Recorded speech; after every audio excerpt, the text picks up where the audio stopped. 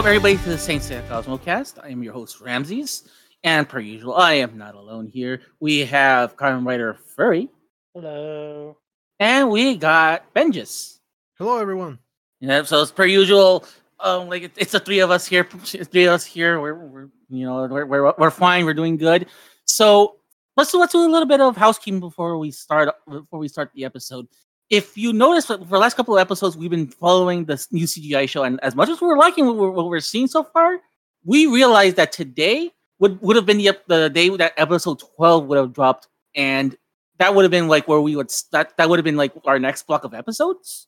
But we kind of decided after last episode, Comrade Free brought up a really valid point of like if like we're not gonna have time to like digest all that and have time to record that episode in time. So what we decided, we called an audible.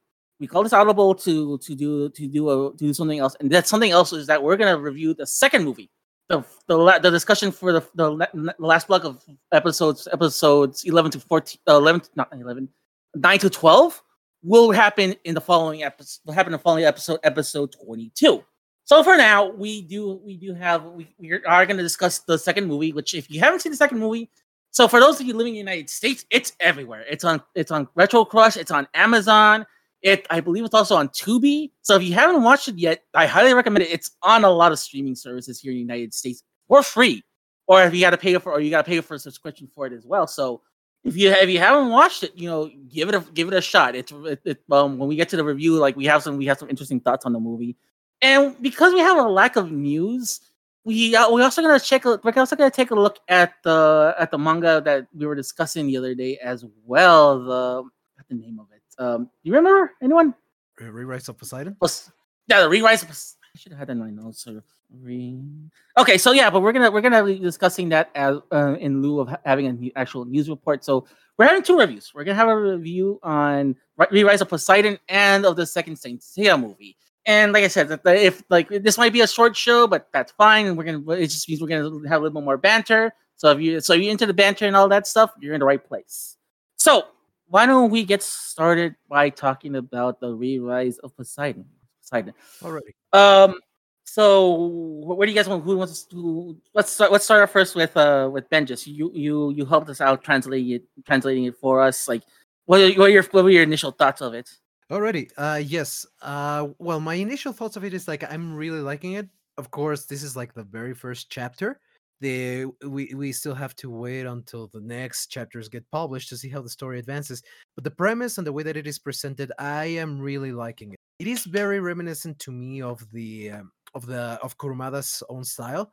Like every single author that works on a spinoff, they give they always partake from, like, they begin from one idea that usually they discuss with Kurumada himself, and then Kurumada gives them like liberty to do as they please as the story progresses, so long as they adhere to certain topics that I think he gives them in the beginning, and from there he gives them total liberty.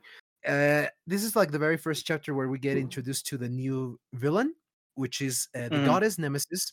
She's the Greek Yes. goddess of divine vengeance, as among other things. We'll mention it later. And I really liked Nemesis, and so far the premise looks pretty good. The I was wondering what exactly they were gonna do, if they were gonna just use Sorrento and maybe bring in new characters to inherit in a way the scales of the seven Marina generals. But that's not how it goes. They bring back the original ones, and the way that they do it is perfectly. It makes perfect sense. They decide to give even Hades, because he's the one that basically allows those characters to return from the dead, so that they can aid Poseidon in stopping this new menace that's coming to Earth. And I thought that it was perfectly logical, perfectly reasonable, and perfectly in character, while giving them a little bit of a new light as to how it was done. And in the end, the ones that steal the show are Kiki, Shaina, and Sorrento, and I really liked it. Yeah, Conrad, that's for kind your of. I was gonna say, Conrad, for your initial thoughts. Oh, I'm sorry. I was just about to say that it's such an unlikely duo, Kiki and Shina. I can't remember them ever extensively interacting before, unless it was during the Hades chapter, which I famously know very little about because of my history of trying to get a hold of it.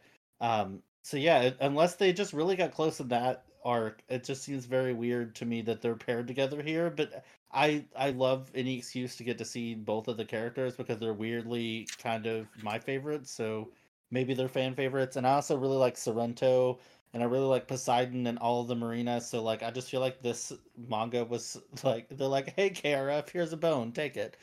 The new villain now. I'm a little bit perplexed because in the color, so their first picture for the chapter is this beautifully drawn color image, and in the color image, she only looks slightly darker. The new villain, why am I blanking on her name? Nemesis. Nemesis. Nemesis. Every time I think of Nemesis, I think of Sailor Moon because of Planet Nemesis. Sorry. There you go. If you there you go.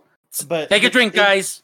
in the in the full picture, she's a little bit darker skinned, but she still looks very Caucasian.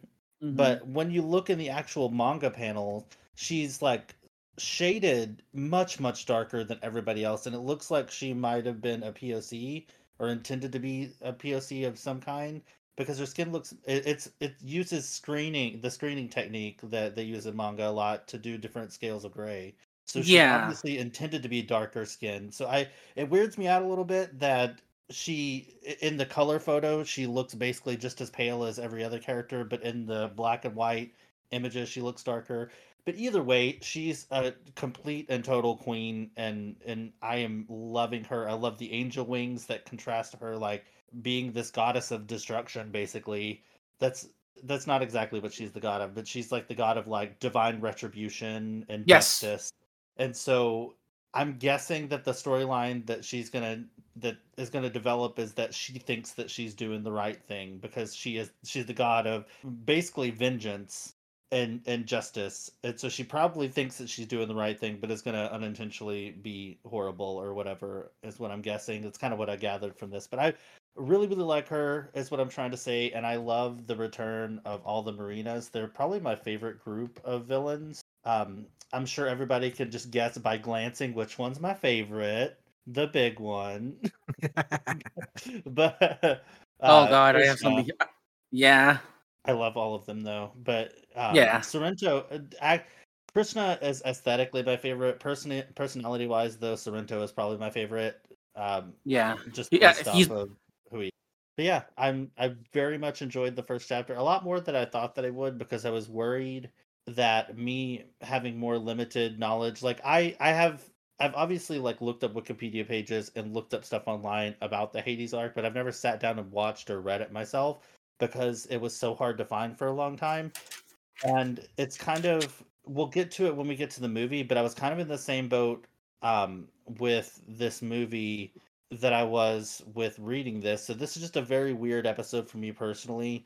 But to the point, like I was worried that since it picks up almost immediately where the Hades chapter left off, that I'd be a little bit in the dark as to what's going on. But they do a pretty good job of explaining everything and getting people reacquainted to the continuity and where in the timeline we are.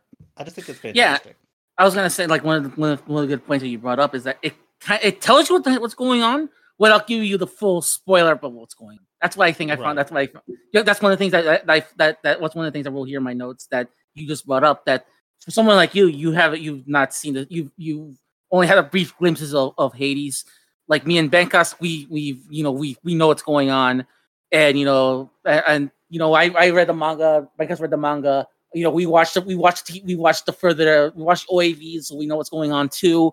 But it's interesting. It's like they tell you what's going on in the manga itself, like where they are, but they don't tell you exactly what they're doing. They'll tell you, okay, this is what happened, and without really giving you more of an explanation. And I do appreciate that if you're going in cold, if you don't know what's going on with Saint Seiya, or rather you don't know what's going on with Saint Seiya, like post Poseidon, you have a general idea what's going on, but you don't have like the 100% like spoiler version of it. You only get like the surface version that only relevant to this information that's being presented to you. My opinions so far is that I was surprised by it. Going back to what Benka said, he said that the art reminded a lot of Kuromada, and I said there, I put down my notes that like the art is amazing. If like Kuromada has to retire at any point, give this person give this person the mantle. This person can totally mimic his style. I really appreciate that they're doing that. They're mimicking the style in such a way that it's like I almost completely forgot it was someone else. And what I like is that, and I love that a lot. It's like it's really aesthetically really pleasing. I really love it. Let's see here. Another parts of my notes. Yeah, another thing is it's weird. It's weird and really great to see Kiki and Shina in the beginning of this, because like they're a pair we don't really see that much at all in the series. And seeing them do more than just stand there or them doing things on their own, and them teaming up was a really good idea as well. Can I just say before we move on from the artwork that I wanted to specifically call out page 23 where Sorrento is using the Dead End Symphony, like that. Oh yeah. Artwork is beautiful. It just looks so amazing. Like I almost wish that was like a 2-page photo so that it would work better as like a desktop background or something like that. But I'm sure I think it was genius. No, the second photo, I guess you could put the second photo up next to it, but I don't think they connect perfectly, do they? No, I'm actually looking at them, and even though it is intended to like simulate that it's a continuation from the page, it is a different one. Interesting. Yeah. They don't line up exactly, so I don't. It would take some photoshopping to get it to line up to look really, really nice. But man, that it's just beautiful. And then the 2-page from the very end where it shows all of the generals back to life looks really, really good too. And it does really look like Kurumada's artwork. Like it gives the same vibe without looking like a cheap copy. It gives that very distinct Saint Seiya manga feel to it. Yeah, the thing that I love about the style is that, okay, yeah, you can clearly see the influence from Kurumada there, but at the same time, you can also see that that it is different enough to stand on its own and to see that it is this author's style as well. So it's like a very weird thing, and I suppose that it depends on who you ask, like what they will tell you about it. I personally love it. I like the fact that it both emulates the style of Kurumada himself as well as giving it its unique spin, because I think all the characters look fantastic. Like the female characters look gorgeous. Kiki looks just like Kiki, and Sorrento is, despite the fact that he looks like his manga self, there's also a little bit of a more stylized touch to it that it looks fantastic. I really like the artwork. Something I real I'll go on. I was just say Sorrento looks softer to me than his one of the things talking about. One of the things that caught my attention, and I wrote here on my notes, is that I love the attention to continuity. That I don't think you guys noticed this, or maybe you guys did, is that Sorrento's clock looks exactly how it was right before the end of, like right at the end of Hades. Like it's broken into the same parts and everything else. I'm like, that is really interesting that they paid that the artist paid that much attention to the detail to like make it look like Sorrento how he looked right after, like right as Hades, right as the Poseidon arc ended. Like it broke it in the same parts and everything. It blew my mind when I realized. I was like, oh, like I thought at first, because I was looking through the pages and it didn't get caught my brain till we got to the point where we're introduced to Nemesis. Yeah, and when it got to there, I was like, did that part of the armor break during the fight? Because like they get assaulted in the at the beginning when Sorrento's introduced. And no, I looked at the page like, oh, it's he looks like this when he comes out. And then I started like looking through like reference pictures of like the other parts of the manga, and that's exactly how he looked like when at the very end of Poseidon.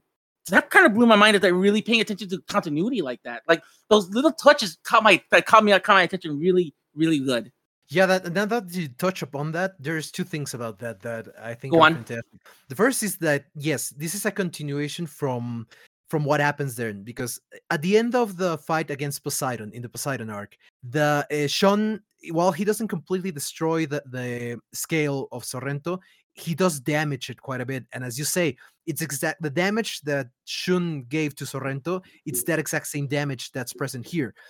Because this is supposed to be like a continuation of what would happen afterwards, like right after Hades finishes, and to tell this story. And another interesting aspect that, like, one of the things that is like very unique to the clots of Athena, of the army of Athena, is that they can heal themselves if they are left in their Pandora's box or if they are manually repaired by someone else. But they do have that ability so long as they're not killed to repair themselves. That is an ability that it has been implied in other extended media that none of the other armies possess, that they have to be manually restored. And that would fit right in with that, because like there hasn't been any that like there couldn't have been any incident where Sorrento's scale would have been repaired, and for that matter, the scales of the other marinas as well. And that's present here. So at least in this universe, that idea it's like the established status quo for them. All right, Carrifer, your thoughts? Like, well, everything so far?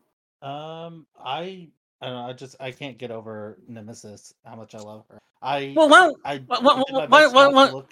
why don't Go you ahead. expunge? I was gonna say, why don't you expunge for a little bit for us? Because, yeah, I really enjoyed Nemesis. I wrote down here a couple of notes here. It's like, yeah, Nemesis is finishing the job for the three other gods didn't finish, and She's that got and it, very and I don't have any other word. She's got very like mommy energy, you know, like almost. She seems like almost she could be like a dominatrix a little bit, because she just loves, like, she gets so much joy out of like seeing people that she hates suffer. And it just makes me think of that mommy sorry, like that's what it makes me think Bayonetta, of. just Bayonetta. Very Bayonetta.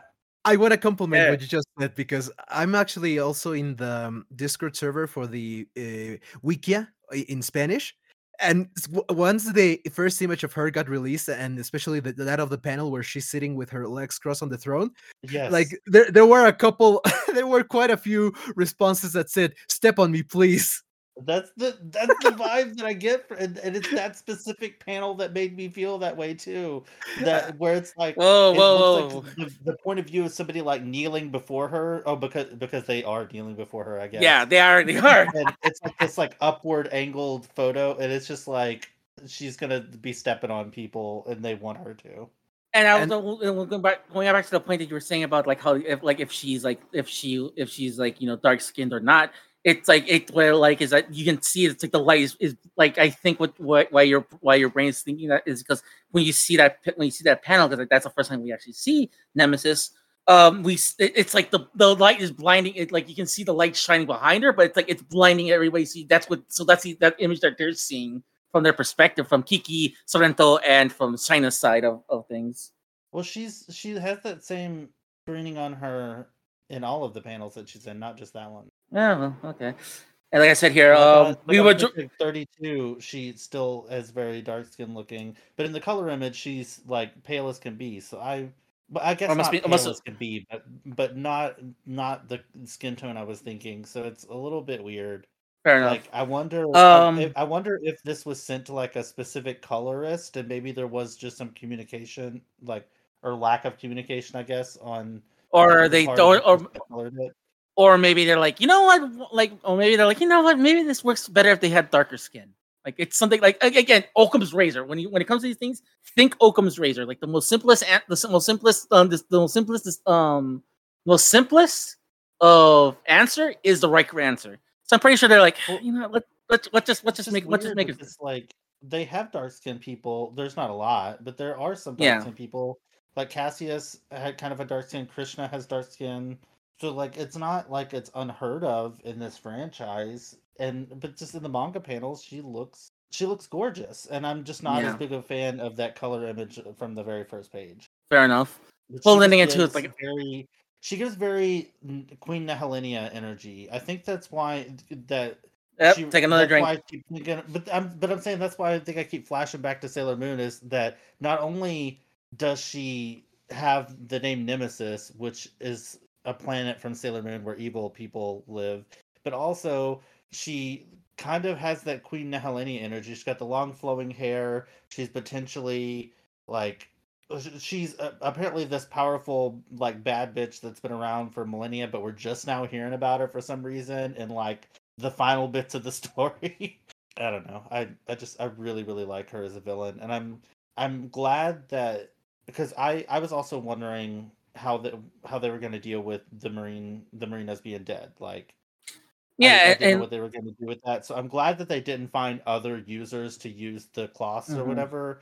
I'm glad that they went with bringing them back because they're the most iconic villains to me because I don't really consider the Gold Saints to be villains, and we've had that discussion many times about if they're villains or not. So like out of the like straight up people that they have to fight against and stuff, I think the Marinas were my favorite. all right. Benkas, you want to start off a little bit with the story itself, or is there anything else you want to bring up? Sure, I'll give a synopsis of what happens in this chapter. Okay, so basically the story for this spin-off goes the following. After the Saints of Athena kill Hades, basically, well, a huge spoiler for in case nobody has like seen how the story ends in the manga as well as the original anime. The Saints of Athena are able to defeat Hades. They kill him and they destroy Elysium and the underworld. So this story is taking place right after that, like in a very short span amount of time after that just happened, because Hades actually, before he completely disappears, he comes to see Poseidon, his soul being trapped in his trident at Cape Sunion, and he asks for his aid because he foresees that the goddess Nemesis, or in this case, he doesn't name her, but he knows that there will be enemies that will come to try to destroy Earth. And the reason why he's doing that is because the intention of Hades wasn't to destroy Earth itself, but was merely to wipe out humanity so that he could rule over them. It's about domination, not destruction. So that's the argument that he gives Poseidon as to why he's helping him and humanity in that regard. So he brings back the 6 dead Marina generals. Also, he also brings back Gemini Cannon in this case to fulfill his role as the Marina General of Sea Dragon. So he's going to appear in this story as well. That's the part that got me. Like I was like, really? Like, you actually brought him back? It's like, wow, okay. Yeah, that's going to be very interesting. But that happens like at the very end. Like he goes to see Poseidon and he tells him what's to come. Poseidon, then like in that time frame while Poseidon is starting to awaken, Shaina and Kiki go to inspect because before that the goddess Nemesis returns to Earth because precisely what happened by the humans killing Hades and Hypnos and Thanatos, the gods of Elysium. She considers this to be like the ultimate sin, like the ultimate crossing of the line for humanity. And she decides to finally bring judgment upon them. And she starts to bring down fireballs all over the world, and worldwide SOS alert is risen. So the Saints discover that her temple has risen once again in the region of Attica in Greece. So they go to investigate. Well, Shaina and Kiki go to investigate. Alongside the way, they find Sorrento, but then they get captured by the army of Nemesis. At this moment, they haven't been named. They haven't been given like a name for this particular army yet. So we'll have to wait and see for the next chapter to see if they get finally given a name. But anyway, they get captured by them and they get taken in front of Nemesis, where she explains that precisely due to this reason of the humans being arrogant, selfish, and rising against the gods, she's going to bring down judgment upon them. Like as they try to fight back, but obviously they get defeated quite quickly and easily. And just as about they're gonna get killed by the enemies, Poseidon rescues them and brings them to Cape Sunion, where the dead Marina generals have already gathered alongside Julian Solo, now in the awakened form of Poseidon, and that's where the chapter ends. Yeah, and that's really interesting. It's like that also too. They kind of address what's going on with like Julian's like at first they're like at first Sorrento's like, but what about Hades? Oh, don't worry. He's being, don't worry. I wrote down here. Oh, good guy Julian, because he's with like orphans and stuff like that, like doing his own thing. And Sorrento's like, he's doing his own thing. I'm not gonna interfere on this. But and then at the very end, like he's like he's already awakened again, and it's like, oh, that's interesting. So it's like, I want to say he had like it's interesting that's like he didn't get a change. That Poseidon didn't get a change of heart. He was more like, okay, this is what I really wanted to do. It's not. I didn't want to kill anybody. I didn't want I wanted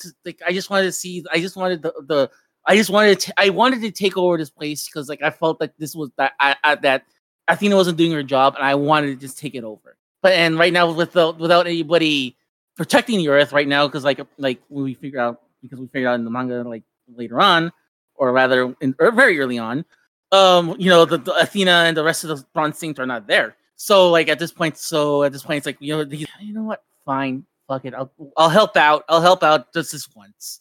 So he's not doing this begrudgingly, but he's like, nobody else right here. I might as well just like squat here for a little bit and just see what happens, and fight off whatever evil is coming up. So it's really interesting. It's interesting in that regard, that and also seeing Hades come back.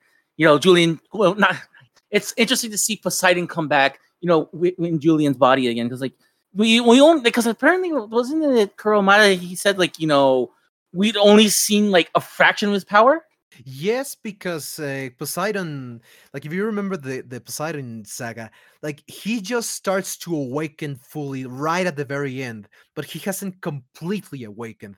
That's why it's relatively easy for Saori to imprison him again, because he hasn't completely woken up. So you could say that we haven't really seen the full extent of his power yet. Yeah. Mm-hmm. So go back to my notes here. So yeah, so one of the things that caught my attention was like is seeing Nemesis's plan. She's like, literally, I put down here, we Majora's Mask now, because apparently she's like, yeah. Apparently they look up and they're saying, wait a minute, is that the moon? No, why does it look? Oh my god, that is a comet. And she said like, yeah, I'm gonna rain down in 10 hours. I'm gonna rain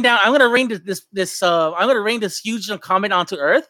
And once this baby hits the Earth, it's gonna split all over the place, and then I'm gonna destroy this entire planet just because I want, because the humans have to find the gods for one last too many times. I also wrote down here. I think you heard me say that. Now this is finishing the job that 3 other gods couldn't do at this point. You gotta give Kuromada props in that his villains don't waste any time.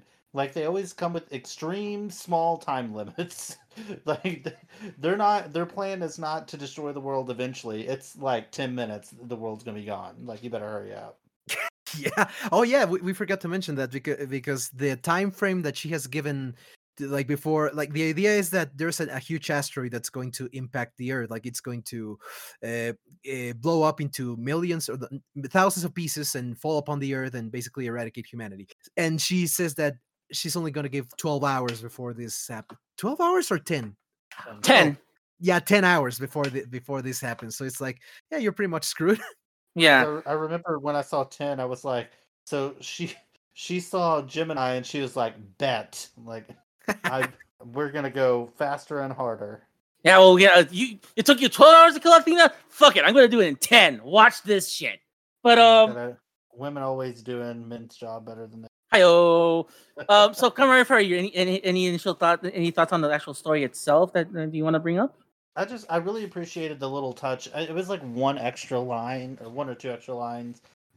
It was either Kiki or Shina mentioned how strange it was that Sorrento was helping, and he said that this doesn't necessarily make them comrades just because they happen to be fighting the same person at the same time or something like that. And I love that kind of dynamic to where, I mean, it's kind of the dynamic that Iki takes on in some of the earlier story. Well, actually, pretty much the entire time, but where he just kind of comes and goes as he pleases, and he's sort of part of the group, but not really. But I just kind of love that dynamic where people that were previously enemies work together, but they are not immediately best friends, because I've seen that happen way too many times. Where, looking at you, Steven Universe, where enemies magically become your best friends in the next episode. So I like that they included that, at least that little bitty one line there. But I'm always happy to have anything Poseidon related.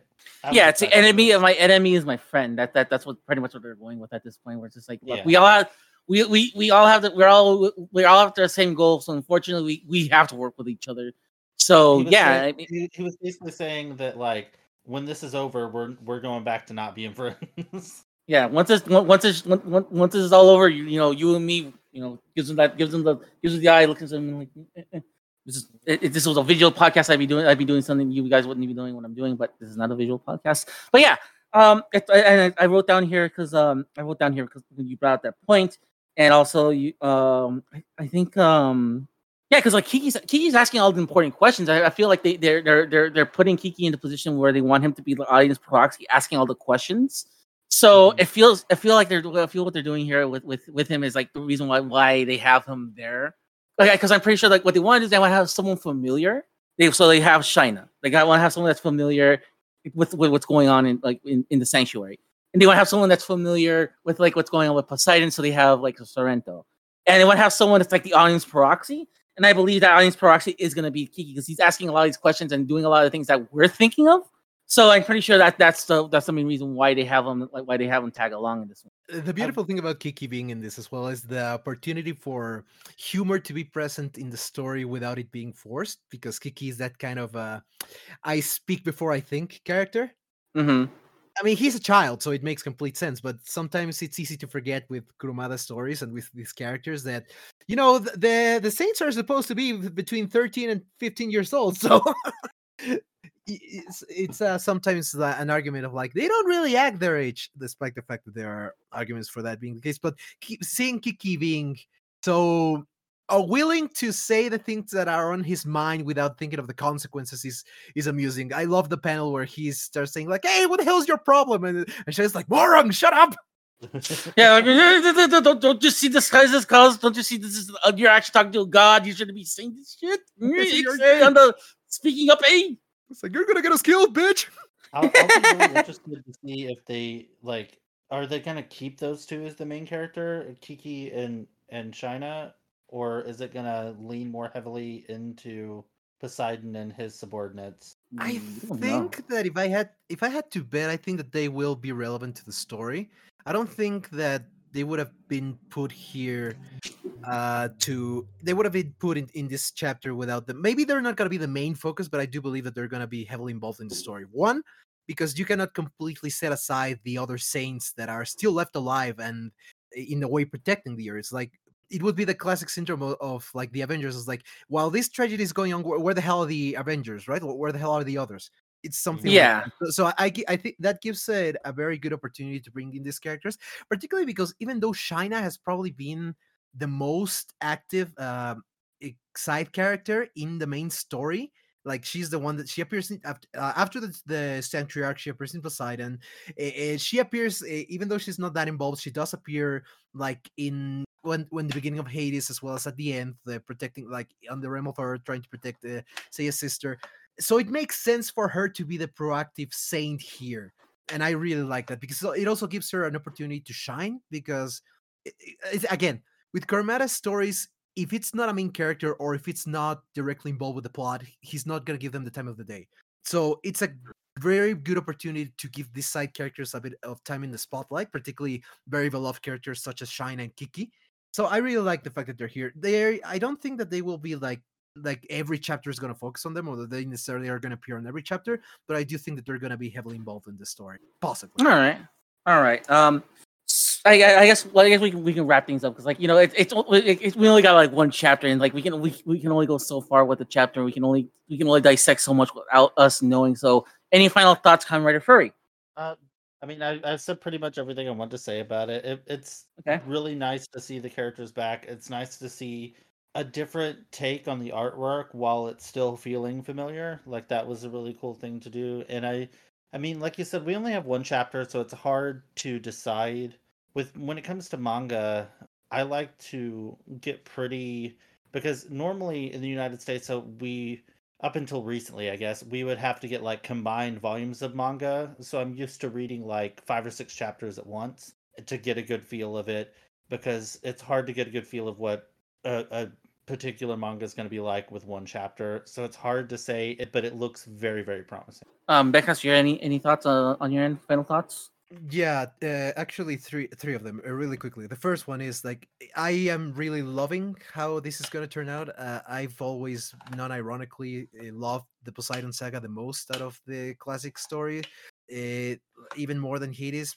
There's something about it that I just have a very good great fondness of, and seeing those characters being expanded upon and finally being given the time of the day to tell their own story, something that I'm really looking forward to. And so far, everything looks very promising with this very first chapter. That's one. The second, I loved, and I wanted to hear your guys' thoughts on the bickering between Hades and Poseidon. Because Oh yeah, you can feel that brotherly brotherly affection that's like on the borderline of hatred. It's like, you're my brother and I do care for you, but at the same time, fuck you. Because the way yeah. that the way that they address each other, even though it's very godly and very formal because of their positions, you can see that there's like, oh, you're here, you fiend, and you look so helpless. It's like, it's very amusing to see. Yeah, it's like you're like, but it's also like one of the things where it's like, look at you now. We're both dead, you motherfucker. But yeah, I found it interesting because like and because like because going back was how going back to being a little bit more serious. It like their bickering also gives us a little bit more of an in-depth glimpse as to like how like how the mindset of like of Poseidon was, because we as even though like it's well beloved, like I think all of us can agree that like Poseidon was like one of the better arcs. And it was like a worthy successor, like depending on like if you're reading the manga or if you're watching the anime, it was like a worthy successor either to the Asgard arc or it's a worthy successor to the 12 Houses arc. Regardless, like you get like as much as we found out that we like that, we also didn't get that much time to like get more into like what's going on exactly with like Poseidon himself. So it gives us a little bit more, like the bickering does give us like a glimpse as to like what his mindset is, what he's actually thinking, what he like why he did the things he had, like why he did the things he did in his arc, and it gives you a good glimpse as to like, hey, like it gives us also a little bit more sympathy when we get to the point where it's like, okay, so instead of all of us like magically getting along, and then all of us like getting and all of us like magically getting like magically like everything gets resolved and everybody's a good guy. Here it's like, okay, we get at least now we have there's like a common cause as to like why we have to do this and why Poseidon decides to take on this mission. Yeah, actually, because it gives perfect sense as to why is this character going to protect the Earth. One of the things that it's always very tricky to with these kinds of stories is like you have to be convincing and coherent as to why the character's motivations, especially with what has been presented. Because in the end, these two characters, Hades and Poseidon, they try to destroy humanity. But it is very well established in the story that their intent was not to, well, Hades was a little bit more ambiguous because it was kind of like he was going to destroy the planet, all the life on the planet. But he didn't want to destroy the planet itself. He just wanted to rid it of humanity. And Poseidon did the same because he thought that humanity had gone corrupt to the point of no return. But their intent has always been to rule over the earth, not to destroy it. So it makes perfect sense for that to be the motivation. It's like Nemesis wants to destroy the planet. She wants to destroy everything on it. So it makes sense for those gods to interfere to avoid that because it falls in their interest to stop that. And I thought that it was a very good way to handle it. Conrad, for your thoughts? I agree a lot. I mean, I agree with most of what you're saying. Like, I also was, again, I hate it that I have to admit how little I know about the Hades arc outside of just reading information about it. I'll explain more when we get to the movie because it also has to do with the Asgard arc, but we'll get there. But I agree that I'm very glad that they took the time to give them the correct motivations and that it worked with what had been previously established. And it is really interesting to see them talk to each other because I personally had never seen them communicate with each other before, so that was pretty cool. But yeah, very. It was just a part that I guess didn't put as much thought into just because of my lack of experience with Hades. Fair enough. And your last point on mechas? I was just gonna say that it is. It's a bit sad that with only one chapter, the spin-off has already gathered more attention than Darkwing. Oh wow! That's Ow! Ow! And the worst part is, it's like the Darkwing is just like, oh my! It's like I'm surprised that one didn't take off because it's like it's an isekai and all that stuff. But it's like, well, I guess some things shouldn't be an isekai then. We should probably dedicate one day. One day I'll translate those chapters so that we can discuss them properly because it deserves its own conversation. That particular spin-off, or maybe it deserves the lack of the lack of conversation about that spin-off deserves its own episode. I think. something we can consider like in our off time when we take our breaks. So something that we can like because like what I was discussing with you guys off show like off the off air is that these ideas of like doing these things like based on the spin-off stuff would be like an interesting like deviation as we can talk about like for like 10-15 minutes in our when we take our break, so we can like put those in like in our extra episodes when we take our break in December. So we'll put a pin on that. We'll put a pin on that on that idea for later. My final thoughts is that I'm really liking what's there so far. I only have one question though, and maybe you can answer this one, Beckhus. How frequently are we going to be getting these chapters? I don't know. Like it supposedly should be monthly because I think this falls with the other spin-offs. Let me check real quick. I think that this spin-off is being published in the Champion Red, and the Yes. publishing schedule for that is monthly. So theoretically, it should be once a month. All right. The first chapter was published in September, so maybe around mid-October we should be getting the other one. Let me just try to clarify that information.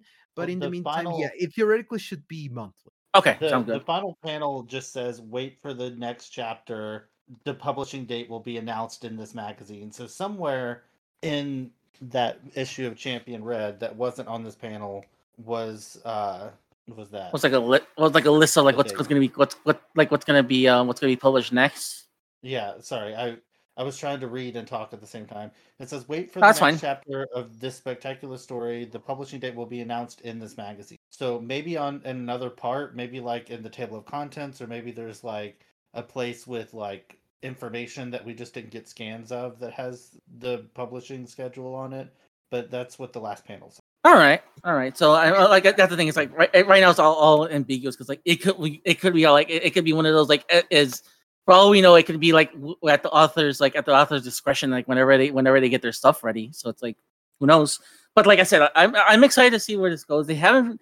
The thing is, like I said, like it's hard to really judge anything with this just one chapter. But it's a solid start to what's going on. But it's like I just don't want to. I have this big fear that something's gonna happen that's gonna fumble the ball. But we just have to wait. We just have to wait and like hope that they don't do that. But so far it seems promising with everything that we've read so far. Alrighty then, that should be it. So why don't we get on to talking about the second movie, the hot-blooded battle of the gods, or the heated battle of the gods, or if you watched it in Spanish, la gran batalla de los dioses. All right, alrighty then. So, first things first, I want to ask a question. I want to ask a question to both of you guys, and maybe you guys can clarify this. How popular was Yoga? He is a very popular character in the original Japanese polls, like the ones that were made when the story was being published in the Shonen Jump. He was the second most popular character. Wow. Okay. All right. No wonder. Because like I was just saying in my notes here, it's like it's amazing. It's kind of crazy to see that Hyoga is getting so much attention in 2 movies already. In the first movie, he's the one that's in contact with Ares, and now like the entire freaking movie is predicated on him being in Asgard. So it's insane. I was just wondering like how popular was he to get to this point with to get like a spotlight in 2 movies like very early on. So here's some information right here. The movie was released in 1988. It was paired with 2 other animes, Lady, Byakurimon, and Kamen Rider Black. So there you go, Kamen Rider Furry. It's paired up, and it was released on the March 12th of that year. And if we were to take this in consideration, we would have been in the middle part of the fight between Aphrodite and Shun. Yeah. So that should give us a little background where we are in the actual series itself. So not quite where we were the last time, because in the last time when we did the first movie, we kind of actually like we actually kind of like aligned itself pretty well to where we are. This one's a little bit more farther up ahead, but what's interesting is like it doesn't really spoil much at all that we're gonna see much later anyway. So let's see. So any thoughts on on this miscellaneous information so far, Kamen Rider Free? I didn't know that this aired when you said this aired towards the very end of the Sanctuary arc, right? Pretty much, yeah. For some reason I just assumed this aired while Asgard was airing because I thought it's so related too. to Asgard. I thought so too. That's But a little bizarre. but then again, too, I think if it aired during Asgard, it would have confused people even more. Well, my takeaway from this, and I don't know how funny everybody else is going to find this being, but I found it hilarious because I guess you could consider, since this is the what did they call them, the God Warriors? Is that what they Yeah. call them? So the God Warriors in this, I guess, were kind of like the B tier gods from Norse mythology. They kind of are. Because the other ones in the show got fleshed out a bunch more. Mm-hmm. Not well, I guess not a bunch more, but at least there was more episodes. Like they didn't die like 3 seconds after they got introduced, like in this, because of the runtime. Because it's like a 40-minute movie, so the run there More like you get what like I'm saying. 30. It's basically just like watching 2 episodes. Yeah, it was gonna be very difficult to flesh them out. So I was gonna say, like, I consider this to be the B tier, and it's amusing to me because this came out in the 80s, before, like, long before Marvel movies and stuff.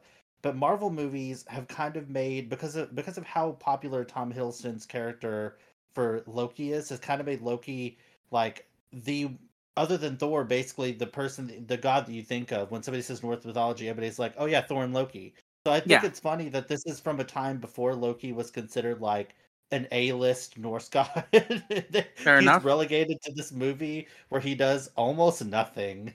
And I think it's so funny because in stuff now, like if we look at like Record of Ragnarok, which also has the North gods in it, they made a point to include a Loki character because he's just so popular in pop culture now, and that's what people think of, like Thor and Loki, when you think of Norse mythology. But this was before. I guess we have to credit the Marvel movies for like changing the cultural I don't want to say zeitgeist. I hate that word, but like the cultural, like, the perception. Perception of Norse gods. Because I remember when I was a kid, if you said Norse gods, I would instantly think of Odin, partially because of Saint Seiya, partially because of the Final Fantasy series, because he was a pretty prominent character in several of the games there. And so I think it's funny because I would, every time one of the characters would come up with this, I was like, ooh, that's a B list. that's a B list North god. Like, ooh, like Freyr. I don't even know if I knew that one existed, but okay, like whatever. I knew Freya from Final Fantasy again, but well, then again, but we'll get to Freya when we eventually get to Hades, and well, not to Hades, when we get to the actual Asgard arc. Yeah, it was just a little bit strange that, especially now that you put it into context when this came out, that they were already playing with the idea of having other gods and stuff, because the whole point of the Asgard arc, if I understand correctly, was that they caught up too quickly with the manga, correct? Yes. Yeah, like all fillers. The idea for Asgard in there for a while. Then it's just wow. Yeah, I actually have some information to complement what you just mentioned of the dates, because I thought that it was a very interesting point, because a lot of people the Asgard movie, like the movie that we're talking about right now, Saint Seiya Kamigami no Atsuki Tatakai. It came out, as you said, on March 12th, 1988. However, episode 74 of the original anime, which introduced Asgard, debuted on the 23rd of April, 1988. So there's only like a month difference between the release of this movie and the Asgard arc.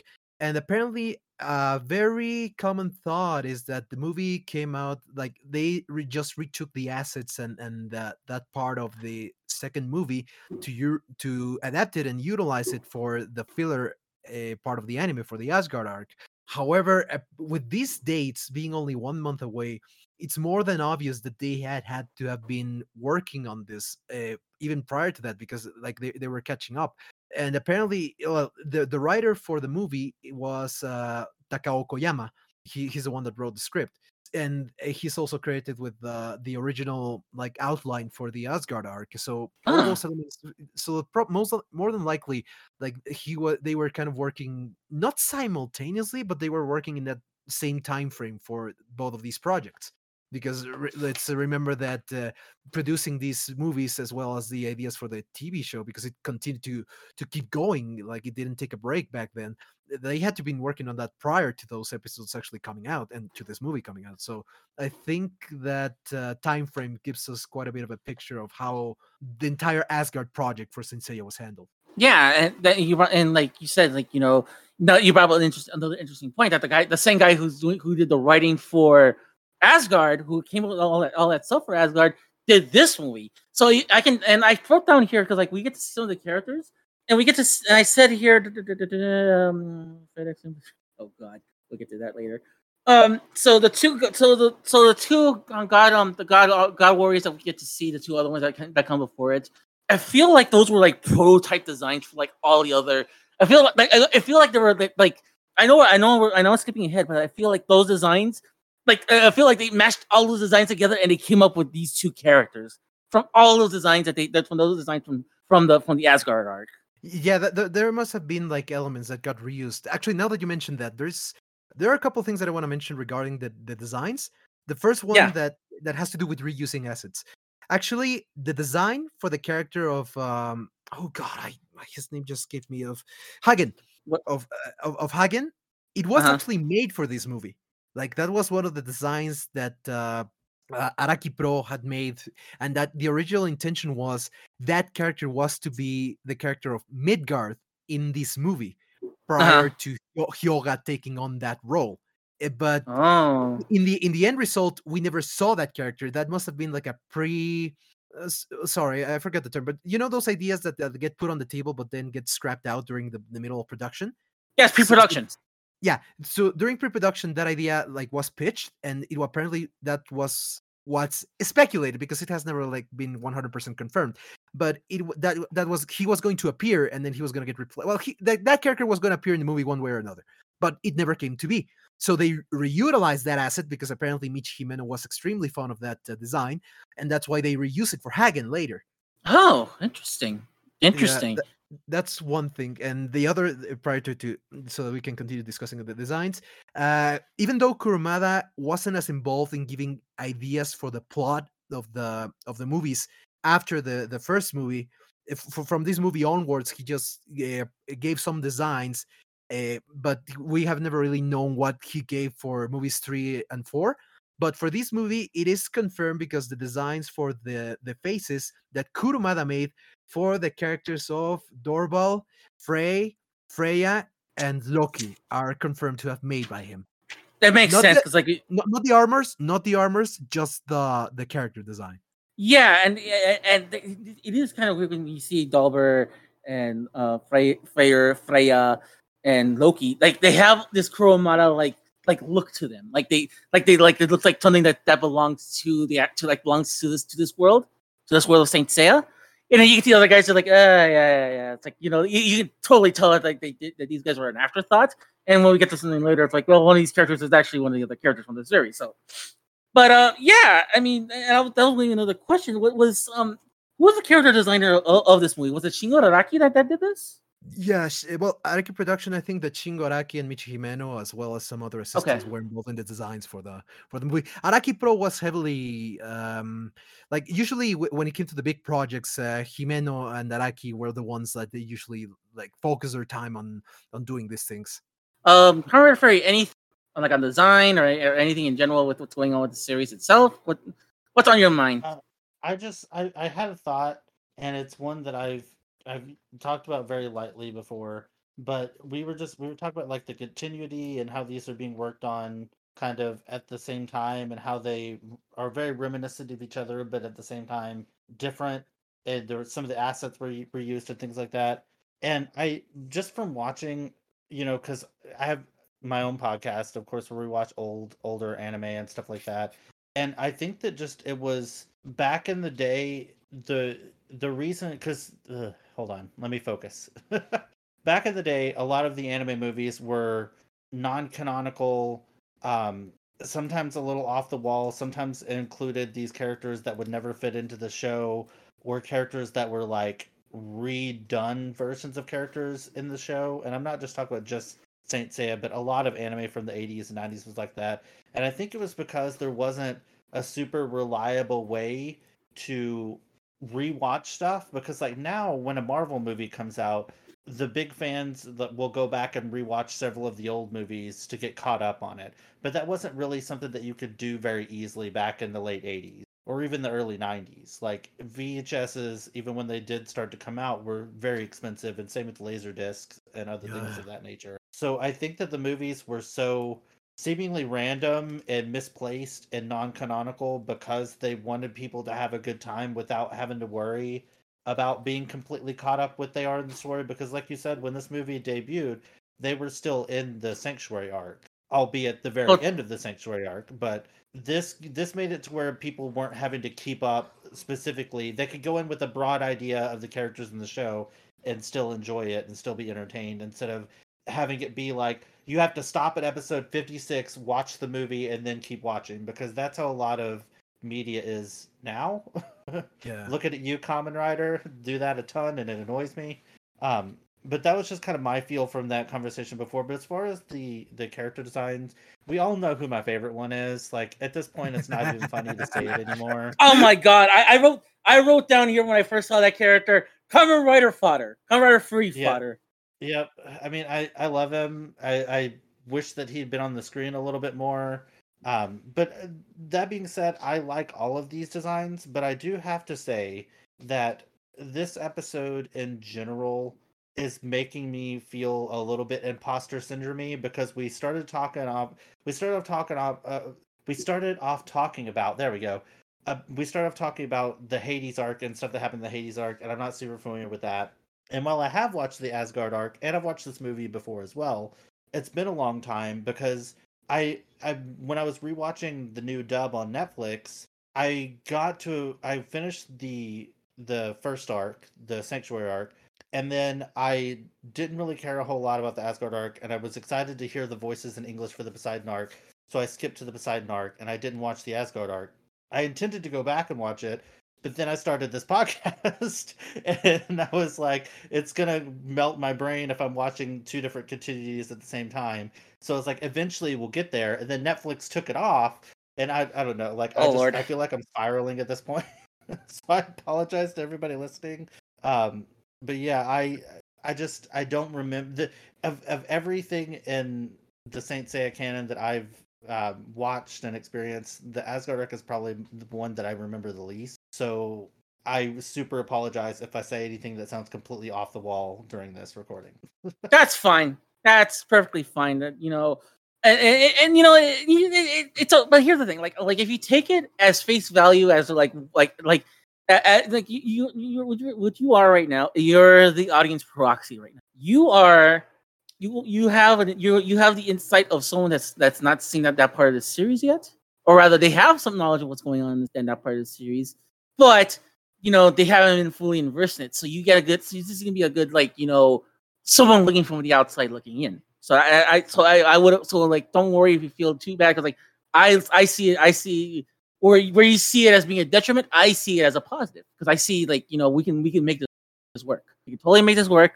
Like I said, you're gonna be our audience proxy. You're gonna be the one that's gonna be telling us, you're gonna be asking the questions that I'm very sure the audience they're playing catch up with us watching the series as we're doing it right now. You're gonna be the one asking the questions that I think pretty much everyone else could be asking. By the way, I'm pretty sure. Everyone, please start submitting more questions, because it's getting very lonely in my inbox. I'm getting a lot of spam messages. Anyways, my only question with this movie is, what the hell was going on with Hyuga? Okay. So why don't we get started and talking about the actual movie itself? Let's start off with that question then. Go on. Well, so at the beginning of the movie, Hyuga is in Asgard because reasons. I don't remember if they ever said the reason why, but he saves a man. Oh, go ahead. He was actually in Siberia. Oh, I thought he was in Asgard. He was in Siberia? No, he was in Siberia. That's where the movie starts. Oh, so he saves a man in Siberia. I guess that he's there, wishing that his mom was still there or something. I don't know. I don't know. But he saves a man, and then he gets attacked and basically kidnapped. And a big plot point of this movie is the other Bronze Saints minus Ikki trying to find him, and Sayori trying to find him. And Mm-hmm. But there's just some weird happenings with him, and I don't know if I feel like I was paying well enough attention, and I remember being confused the first time I watched this movie as well. But he gets kidnapped, and he gets kidnapped. Then Sayori and her group go to Asgard to ask, the gods there if they know anything about it, where he would be, and of course they say no, that they don't know, etc., etc. And we see a character who, spoiler alert, turns out to be Hyoga Mm-hmm. in armor. Like he's been, corrupted or whatever to fight for them. But then, like, one or two scenes later, we see him like tied up in a dungeon, like That's not looking him. like he's got. Who was that? That was Frey. that was Frey. Okay, I thought that was Hyoga. Okay, now I'm much less confused. No, because the thing was, like, I thought that too. I thought I put down all my I put down all my notes here. It's like, how the hell is Hyoga teleporting all over the place? But then when I watched it again, I was like, oh, that's Frey. I thought it was Hyoga. Okay, I 100% thought that was Hyoga. Because like when you watch it again, like it was Frey's voice. I'm like, oh, okay, it's supposed to be Frey, not Hyoga. Okay, this makes perfect sense now. I'm much. I was now.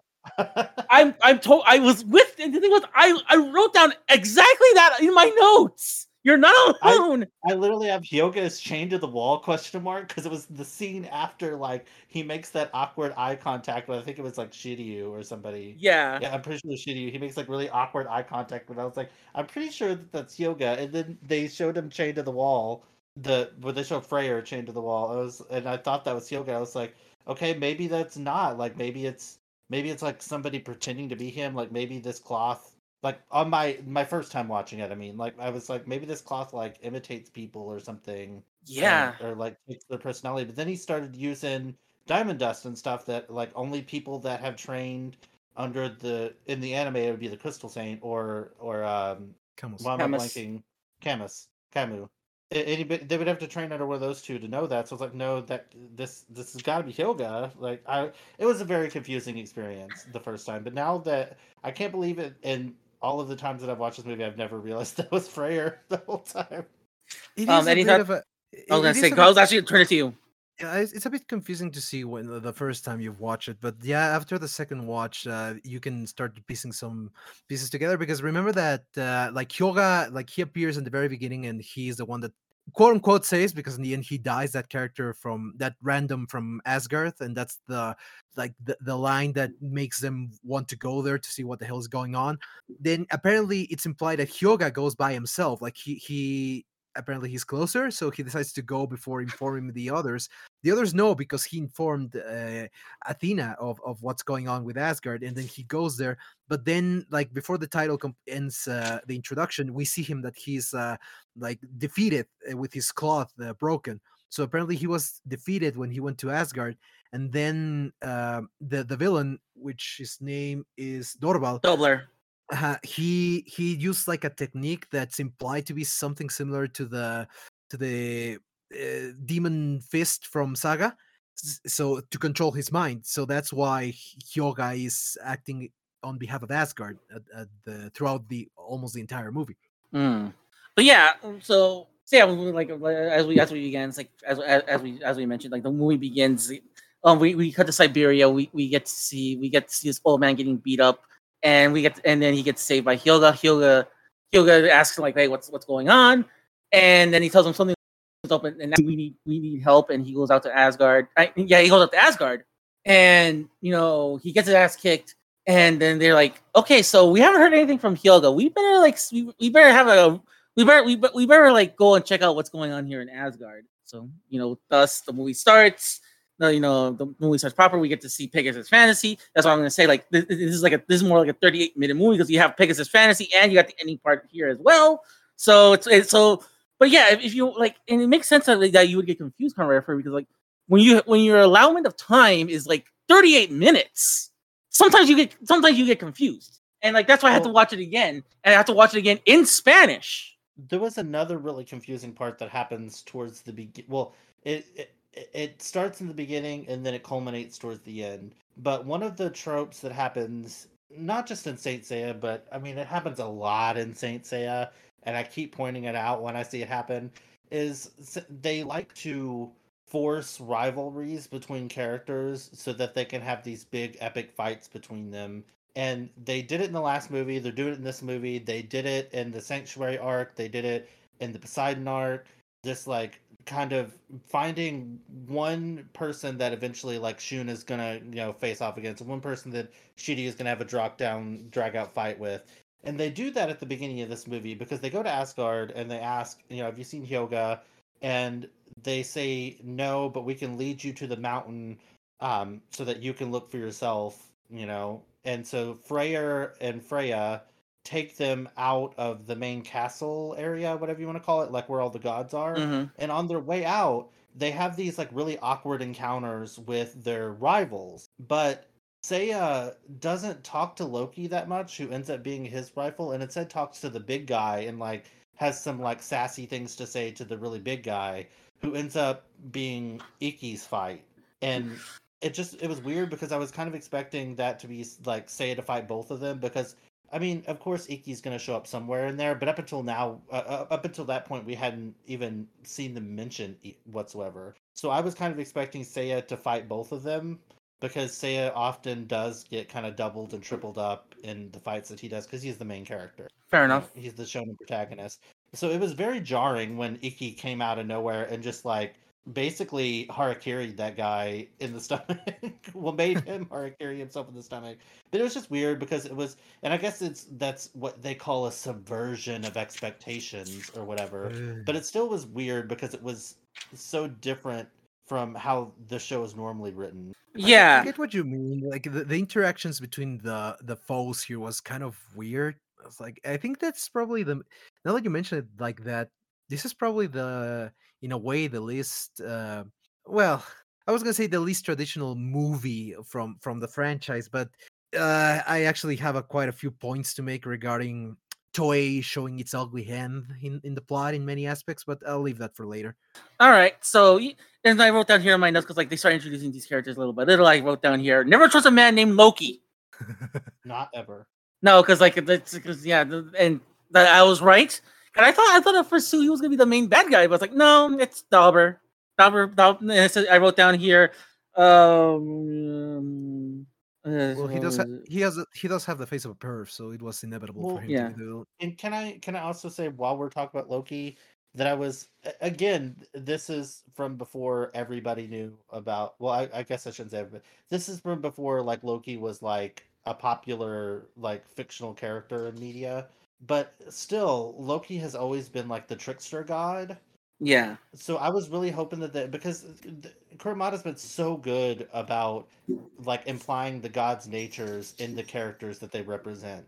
Yeah. And this one I just felt like was a complete missed opportunity. And I know that he wasn't, we already kind of talked about how he wasn't directly involved with a whole lot of this movie, but it felt like a missed opportunity, because like if they would have had him be more like, he just thought it would be funny to start a war, and that's why he was like manipulating everybody, if he was the true mastermind behind everything, kind of like you had just said, you thought that he was going to be the main bad guy. I was kind of hoping that was the route they would take with it, but he just ended up being just another generic, cannon fodder character. I do have a bit of an answer to that. The reason for it is that in this case, those characters, despite the fact that they're named after after Norse mythological, after Asgardian and Norse mythological beings, they're only borrowing the names. For example, the main bad guy is called Dolbar, which is literally just turning around in the pronunciation of Japanese, like Baldur. Like in Japanese would be pronounced Bardur, and in Japanese the name of the villain is Dorbar. Like they just like played with the names that way. They take the names from those beings, but they're not supposed to be those beings. They're only borrowing those elements for this movie. Made clear at all. yeah, it isn't, because if you only watch it at face value, you would assume that they're like either the literal gods or like warriors using like armors that represent those gods, and they should be more mythologically akin to those characters, but they're not. Well, when we get to something later with Loki, it's like I do appreciate one little thing that they brought in. They brought in from from his mythology that they actually put into his character. But that's something that we're going to be discussing like way later. And I wrote down here. So the note I was looking here is Thorber being creepy because he's like, so you want to stay? Yeah. So you want to stay for dinner? Yeah, don't worry. Come on. You know, there's more room here in the great hall for you and the saints. I'm like, dude, like, you know, this is like all the bad signs, like all the signs are just all the red flags are coming up like coming up really quickly. But to go back to your point, Conrad Referee, one of the things I wrote down here too is that, you know, Shiryu is a smarter guy in the room asking Loki what's going on, and soon afterwards, Seiya is the one that starts to like, you know, starts to egg him on. So I'm pretty sure from there that's where we start to having that, like, you know, we're gonna eventually get a Seiya versus Loki fight. Yeah, I guess I just noticed him interacting with the big guy more, like, because it seemed to set up the other rivalries, or I call them rivalries, the other like big fights that we were gonna see in the future, like Shiryu versus Hyoga and Shun versus whoever that was. Just didn't even bother to remember their name because it lasted like 30 seconds. Yeah, but it was in that scene where they were setting it up, and Loki wasn't present in that scene, so like Seiya just started like shit talking the big guy. I guess because there wasn't anybody left. But that would have. I wish they would have just had Loki in that scene to kind of foreshadow that he was going to fight them. But oh, the big guy's name is Rung. Rung. Yep. Rung. Huh. I wrote that down because I was like, oh yeah, he sounds like the Transformers character Rung. Oh, Uller is the one that fought Shun. Yes, Uller. Yeah, Uller, Rung, And then Hyoga was pretending Loki. to be Midgard, right? Yes. Well, so we remembered their names. Yay! This Something we is don't do with the movies as much. Not just that. It's like thank God. Thank God now I'm starting taking notes because like I was saying off air. It's like I started taking notes, but not like the traditional way that you would think that you would take notes nowadays. I actually started doing these physically as I was recording, as I watched the movie, and I was like, and so it's like that's why I have these names recorded. So yeah, we have that, and then get to another weird scene like right after when we get to introduce to Freya and Freya. So it's like he walks up to Sayori and he gives him, and I wrote down here, this guy is giving Athena the bedroom eyes. Yeah, he looked like a perv. It's like, well, hey, go on. I was just saying, I'm glad that he got screen time because I feel like Freya was such a wasted character, though. Like, yeah, they made her seem like she was going to be really important, and I don't know if it was the like framing of how she was introduced, but she seemed like she was going to be really important, and then she does nothing. Like after they all decide to go and fight back to save Hyoga or whatever, she just kind of stops doing anything. yeah, she did. She actually, I did have that same observation. Like, I didn't remember very much. It had been a while since I watched this particular movie, so watching it again, I was like, I could have sworn that she was relevant to the plot, but nope. But thank you. Freya comes back at the end and does some slightly important things, but Freya Yeah. is like, nope. Thank you. You know, that's the same thing I had thought about it too, because like I hadn't watched the movie. Okay, so confession, I have not watched the movie since 1996. Is that when it came out on home video in Mexico? I think so. Actually, I do have a comment to make about that, but you go on first. So I haven't watched it since then. I remember not liking it, but like I said, I'll play my cards later, and I could have swore that Freya played a bigger role when I watched it the first time when I was a teenager, but apparently not. So yeah, so they step out after Freya offers them like a place to stay so they can look for Hyoga. And like I said, I said here, like I wrote down here, big guy has to be kind of right of furry fodder, which is Ulger, not Ulger. It's Rung. So I got the right one on this one. Yay. And it also says here, remember to reference big and stupid. Oh God, no! Oh God, I love that song so much. So I said, go on. No, I was just gonna say I love her so much. I know, and it's like it's been stuck in my head whenever I see a character like that. So like, yeah, Rung is our big and stupid character. So there you go. Take a drink. So take a swig. Anybody that's paying attention at home. That is a callback because that was one of our earliest episodes that we did together. Yes, it is. And so I wrote down here, the guy on the right looks like every God Warrior in the actual series, which is Ugler. When we see Ugler, his design is like every God Warrior that we get to see when we get to the series proper. So we already discussed that part already. You're not fooling anyone. You're not fooling anyone. Anyone, because as they're walking out, you get to see the guy in this Dayglow orange armor, and it says, "You're not fooling anyone, Yoga." And Shirio's having this moment where he's like, this guy looks familiar. And I wrote down at first, Shiryu, are you stupid not to recognize Hyuga underneath that Dayglow orange armor? And then and then I wrote down later, wait, never mind, because he literally seconds later, like, is that Hyuga? Like, okay, I'll give him this much. They're at least smart. They're at least smart enough to recognize their cosmos. Thank you. And then it's like, say a smug ass walk as he's walking by as walking out Rung. That is fucking hilarious. Oh yeah, he has this fucking smug face on him, and he's acting like that. Actually, is one of the comments that I had about Seiya in this movie. But in general, despite the fact that it is in character for Seiya to be like a bit of a brat and a bit of a cheeky bastard, sometimes it doesn't get that side of his character doesn't really get shown that much in the original story. Like, it's very rare those times when Seiya allows where the story allows Seiya to show that part of his personality. So I like that. I like the fact that they use that here. It's like it's easy to forget that Seiya can be a bit of a cheeky dum dum sometimes. Yeah, and I thought of you because, like, I think we were discussing this once a couple episodes back, because it's like it's rare to see Seiya show personality other than shonen protagonist. I must do the thing. So it's like it's good. It's very good and very interesting to see these little moments where you get to see his little bit of personality. Where he has smarts. He's a smart enough dude to like know what's going on, but he's like he's also kind of a smart ass as well. So it's good that we get to see a little bit of that. Kamen Rider Furry, any thoughts so far? I appreciated that out of everybody that could have potentially recognized Yoga, that it was Shun. Or sorry, not Shun, Shiryu. I was reading again. I just stopped reading and talking at the same time. Sorry, Shiryu. Sorry. I appreciate that it was Shiryu, because I feel like his other senses are heightened because of the blindness, so it makes the most sense that he would be the most aware of his surroundings at all times, because he had to focus so much on hearing and touch and all the other senses other than sight, basically. So I'm glad that he was the one that recognized him right off the bat. I 100% forgot that was Yoga.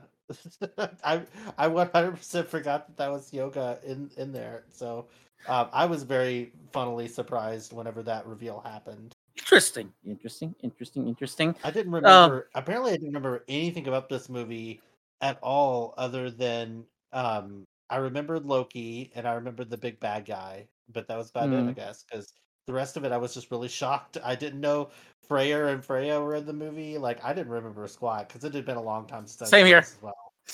Like I said, like I go first. Sorry, I was just gonna say a couple of things. One, like this movie, like it's funny because for me it has been kind of a revelation rewatching it for two reasons. This movie used to be, out of all the Sensei movies, my least favorite one for the longest time. And I didn't even remember why. I just remember that I watched it the first time. I didn't like it for some reason. But not only that, like, I have a very particular bone to pick with this movie. No, that's not the right phrase. But here's the thing: the scene of Hyuga wearing Midgard's armor and fighting Shiryu, I saw that when I was so young, like in the 90s, when I was a little kid. And for the love of my life, I could never find the scene again, because remember, children, this is a time before the internet. Shocking.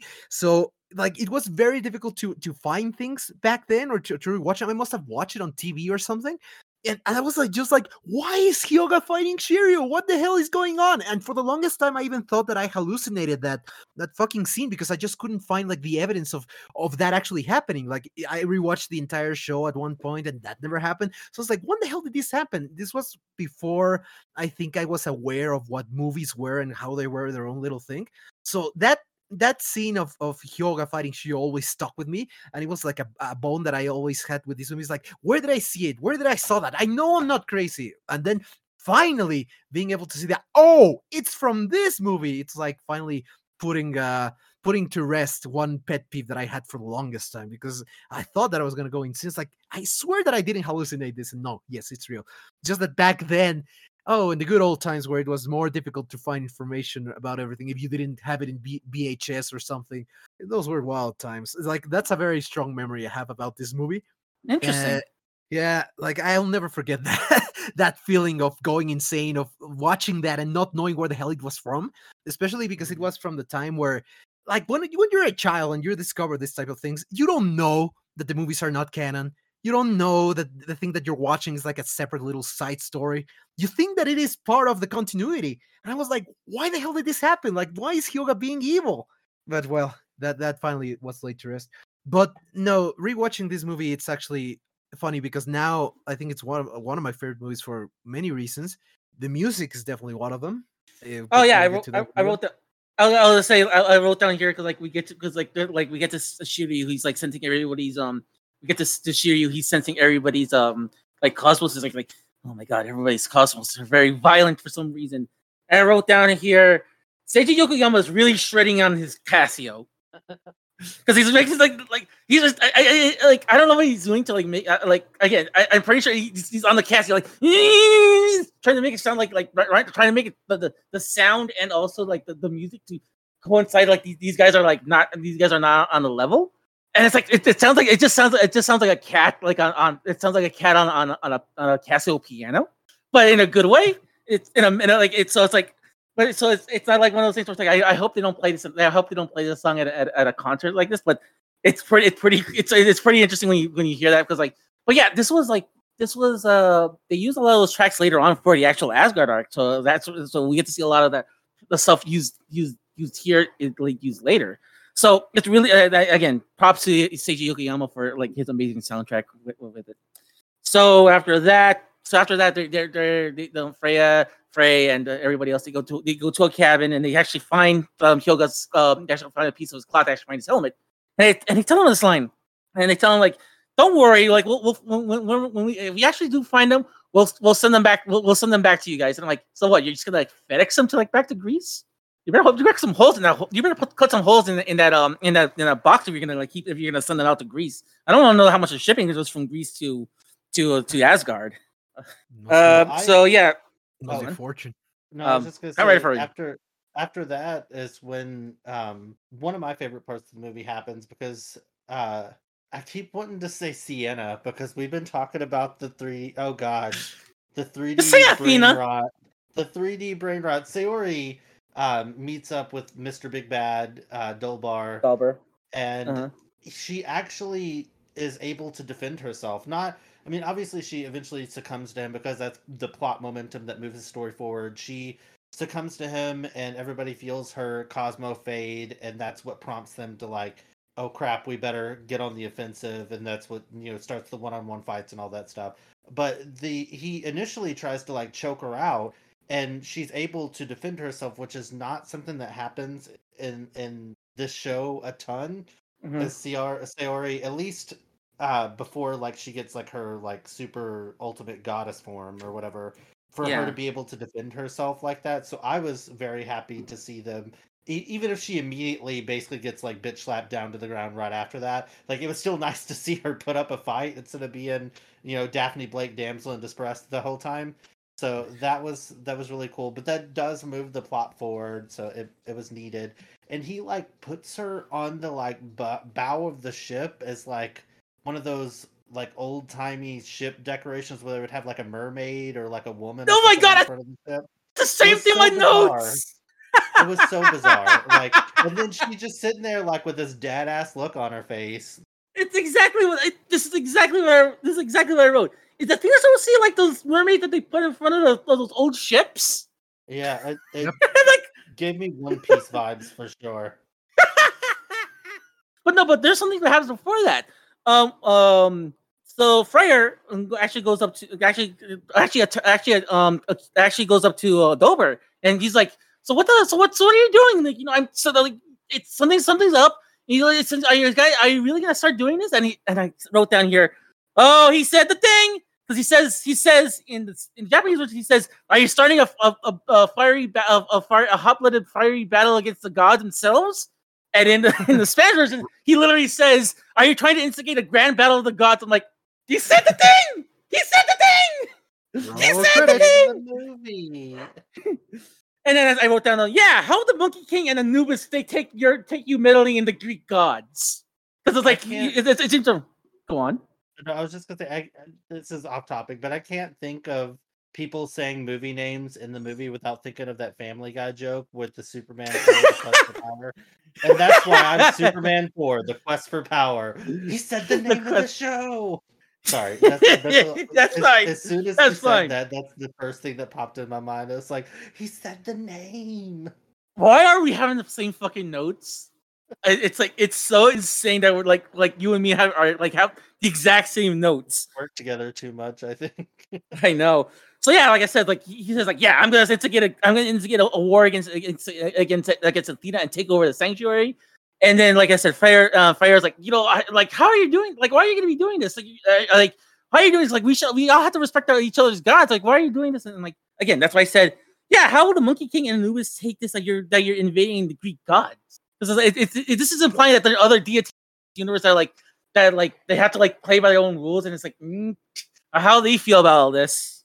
So this is a cross out thing. You're dead. That's why you get for turning your because like Delver's like he puts him he does the thing, he does his special ability and he sends him, and then I said there, wow, Asgardians have some fucked up kinks because again we cut to like soon after because we originally thought was Yoga, but it's actually Freyr, and he's like hanging like through he's it's so weird to describe. He's not quite hanging. He's like they're not quite impaled. It's like they locked him up, but there's like an endless abyss on the bottom. He's suspended very high off the ground with his arms being like crushed by cinder blocks. Yes, like a T-pose. Yes, and it's like it's just like he's in the well from the Swan Lake. What was the name of that? The Princess and the Swan. Is that the name of that movie? Yeah. God, I ruined that joke. Yeah, that's fine. Any thoughts so far, Bankas? Yeah, that's that particular part. I thought I actually wanted to talk upon something that Kamen said regarding Saori. I mentioned before that Toei something about Toei showing its ugly head. Unfortunately, when it comes to Saint Seiya, like it is one of those series that a lot of people criticize it for being way too formulaic. Okay, that's by design. Kurumada tends to do his stories like that, so most of his stories do suffer from that. However, the brilliance of Kurumada's story usually is not about just the formula, but the execution of each new chapter. Like they take that formula, but he makes interesting ways to play with it to give us new and interesting things for each arc. Toei, unfortunately, and I will keep saying this, like I don't want to sound like I hate the anime, because I think that I'm giving that impression on every single episode. It's not that I hate the anime, but after reading the manga and reading Kurumada's story itself and realizing just how much Toei, the things that it changed, how it played with things, and how it makes some characters look like completely different from what the way that they were originally presented and things like that, I have become extremely critical of Toei in that regard. And unfortunately, when it comes to the series as well, and right now the topic is the movie, because the movies, unfortunately, they suffer from it is the same fucking movie, just change the names of the character syndrome. Because unfortunately, if you look at movie 1, movie 2, movie 3, movie 4, and movie 5, they're all the same fucking movie. You just change some of the events, places, and locations, and it's the exact same synopsis. Like you just eliminate the names of some of the characters, and it's the same thing, even down to the fucking climax. Like every single movie gets resolved the same way. But okay, I don't want to get too forward with that. Returning to this particular point, and when it comes to the topic of Saori, I agree with you, Kamen, because this is probably the movie where she acts a little bit more than in any of the others. But Saori, unfortunately, is one of those characters that gets labeled, rightfully so, if you only watch the anime, as just a damsel in distress. Like she is a damsel in distress in the original story as well, but the execution and the reasonings for how she's a damsel or why she needs to be rescued in each arc makes a lot of sense once you actually watch the context for those arcs unfolding. But Toei, when it came for their original ideas, they just put her in that role for the sake of actually giving us something for the Saints to fight and to try to rescue her. And some of the executions are better than others. I think that here it was done much better than some of the other movies. But in the end, it's the same thing. Like Saori looks like a complete fool, and she's supposed to be a goddess, but like how am I supposed to believe that she's really a goddess if she basically does nothing? And this movie unfortunately falls under that same criticism. She really does not do anything, And and that's where it's unfortunate that she gets taken out in such a way. But at the same time, at least it was the most unique and the most visually striking out of all the movies that I remember. I just wrote down. I just have one word here when I saw when Dauber was doing his special ability to Athena. I just put there trippy. Yeah, actually, it is.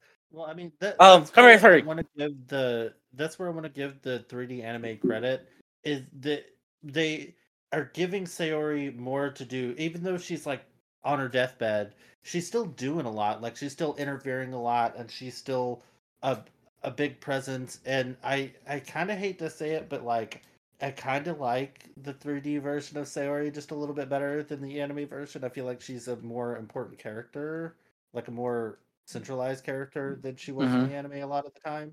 And not to say that you should one is going to be better than the other. Anybody can enjoy whatever they want to enjoy. But it was just a thought that I had that because they also did make it a point to say that they wanted powerful women representation in that show, so that makes sense that they're doing that. And we're also comparing something that came out in 2021 to something that came out in the 1988. the 80s. So it's not a fair comparison, but yeah, I she does end up in that damsel role in the anime a lot, and I don't know. I just don't feel like a lot of the times it's warranted. Yes. Well, I think it's because like a lot of times what ends up happening is they need like what they call in movies, they need a ticking clock, and they just don't know how to do a ticking clock good.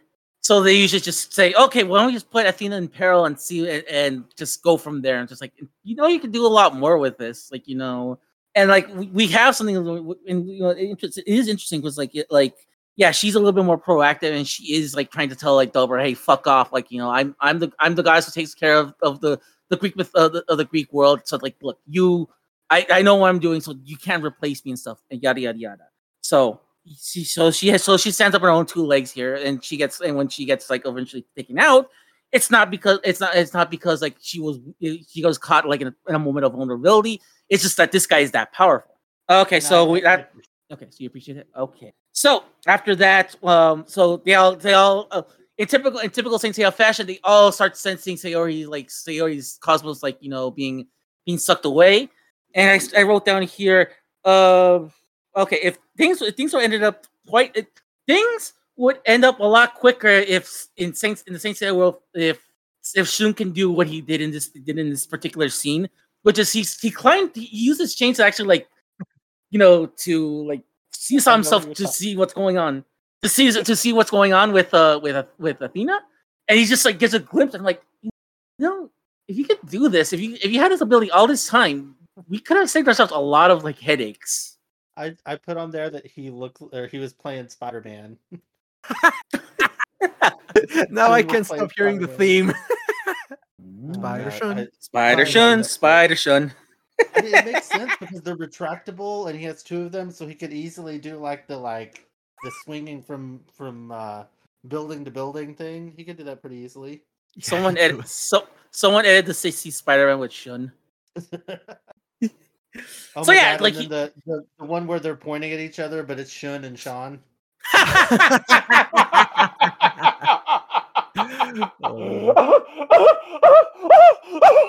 Did I break you? Are you okay? Yes, you broke me. God damn it. Okay, so yeah, so they get caught wind. They caught wind that shit's going down.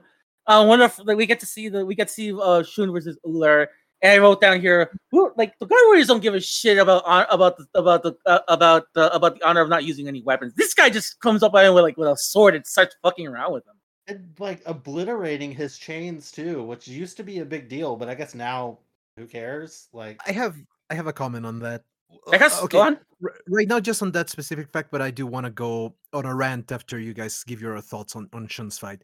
Okay, I do like that fact. What you just mentioned, Ramses, actually makes a lot of sense because, okay, that is the story and that's the way that Kurumada decided to adapt, like this idea of, in a way, Greek warriors, like being able to use this energy to fight like with their fists in the name of justice. it makes a Mhm. lot of sense for the characters of the Saints not to use any weapons because they're supposed to be noble and honorable and basically people that you can look up to. And one of the easiest ways is usually, the avoidance of using weapons. And in that regard, I think that it was a very good way to adapt Norse mythology onto here because Norse mythology is quite different. It's very violent. Yeah. It's a lot about glory. It's a lot about battle. It's a lot about warrior gods and proving their might. So the idea I of mean, them having weapons. Valhalla is literally eat, kill, repeat until you for the rest of eternity. Yeah, so the idea of them having weapons actually makes a lot of sense, and they shouldn't particularly care about, well, they do care about honor, like in Norse mythology, but like these particular enemies, the idea of them not thinking that this would affect their honor is something that I find interesting. It's just a shame that it didn't get developed too much, but yeah, them having weapons makes sense to me. That's what I want All to say. right. Yeah, fair enough. So yeah, we cut to that fight's happening, and then we cut to Shiryu. He finds this Dayglow orange dude that's totally not Hyoga, and oops, it's Hyoga, and he's like, Every time you say Dayglow, I think Hyoga is like an e-girl when you say that. Oh god. So yeah, what I find interesting is like, so like after that, like Hyoga's like I don't know what he's doing. Like it looks like he's trying to give him like a handshake. He's giving, and then it's like, at first I'm like, is he giving you like one of those handshakes that's like crushing your arm, like you know what I mean? It's like, but no, it's like he's freezing his arm, and like holy shit. He's like fucking asshole. Yeah. So apparently we figured out like something's up with Hyoga, and so Shiryu and Hyoga start fighting. And I wrote down here 22 minutes, and Shiryu is already armorless. That's gotta be I think that's like the longest we've seen him without his armor. Well, I have to say that the two things about this fight made me incredibly happy. Number one is that it wasn't just a clear like power dynamic thing. Like he had to be creative with how he fought because for basically what happens is Hyoga, like they kind of roll down to this area where there's a bunch of water and Hyoga freezes his legs so he can't move, and Shiryu decides to use his I can never pronounce it, but Loshan, the Rising Dragon. yeah, the Rising Dragon. He decides to use that, but he uses the ice that Hyoga is like sending his way to like make an ice dragon to attack him with, so he kind of uses his power against him, which was super creative. And the other thing that I like is that they finally brought back the freaking tattoo on his back that was so incredibly important at the beginning of the series, and then literally never gets mentioned ever again. Mm-hmm. All right. Well, it probably does. But again, I said at the beginning of this, forgive me if I'm wrong with remembering things. Yeah, don't worry. But like it was, I just remember at the beginning of the show, it was such an important thing for like his dragon and it fading, and then bringing it back here just felt like a really nice callback to the beginning of the series. All right. Any thoughts so far, Becas? Yeah, the fight between Shiryu and Hyoga is definitely one of the highlights of this movie for me. Not only because of what I mentioned previously in my history with this scene and almost going insane, but also the fact that it is so well done. Because the way that Kevin put it is very right. Like this fight is not just like hitting each other for the sake of hitting each other. It involves a lot of creativity on both behalf of more on Hyoga's part. Ironically, now that he's fighting dirty. Like he basically tricks Shiryu so that he can freeze his arm, which in the series, Shiryu's right arm is his most powerful weapon. So taking that out right from the beginning was a very smart thing to do, especially by taking advantage of Shiryu's ingenuity in this situation. Then the way that they fight is the choreography is very nice. Like I really like how they fight and how they move in their fight. Like I thought it was very well executed. I really like their My one complaint is that at the end of the fight, Shiryu just lays face down in a puddle. Oh, man's dead. Man yeah. is dead. That is how you die.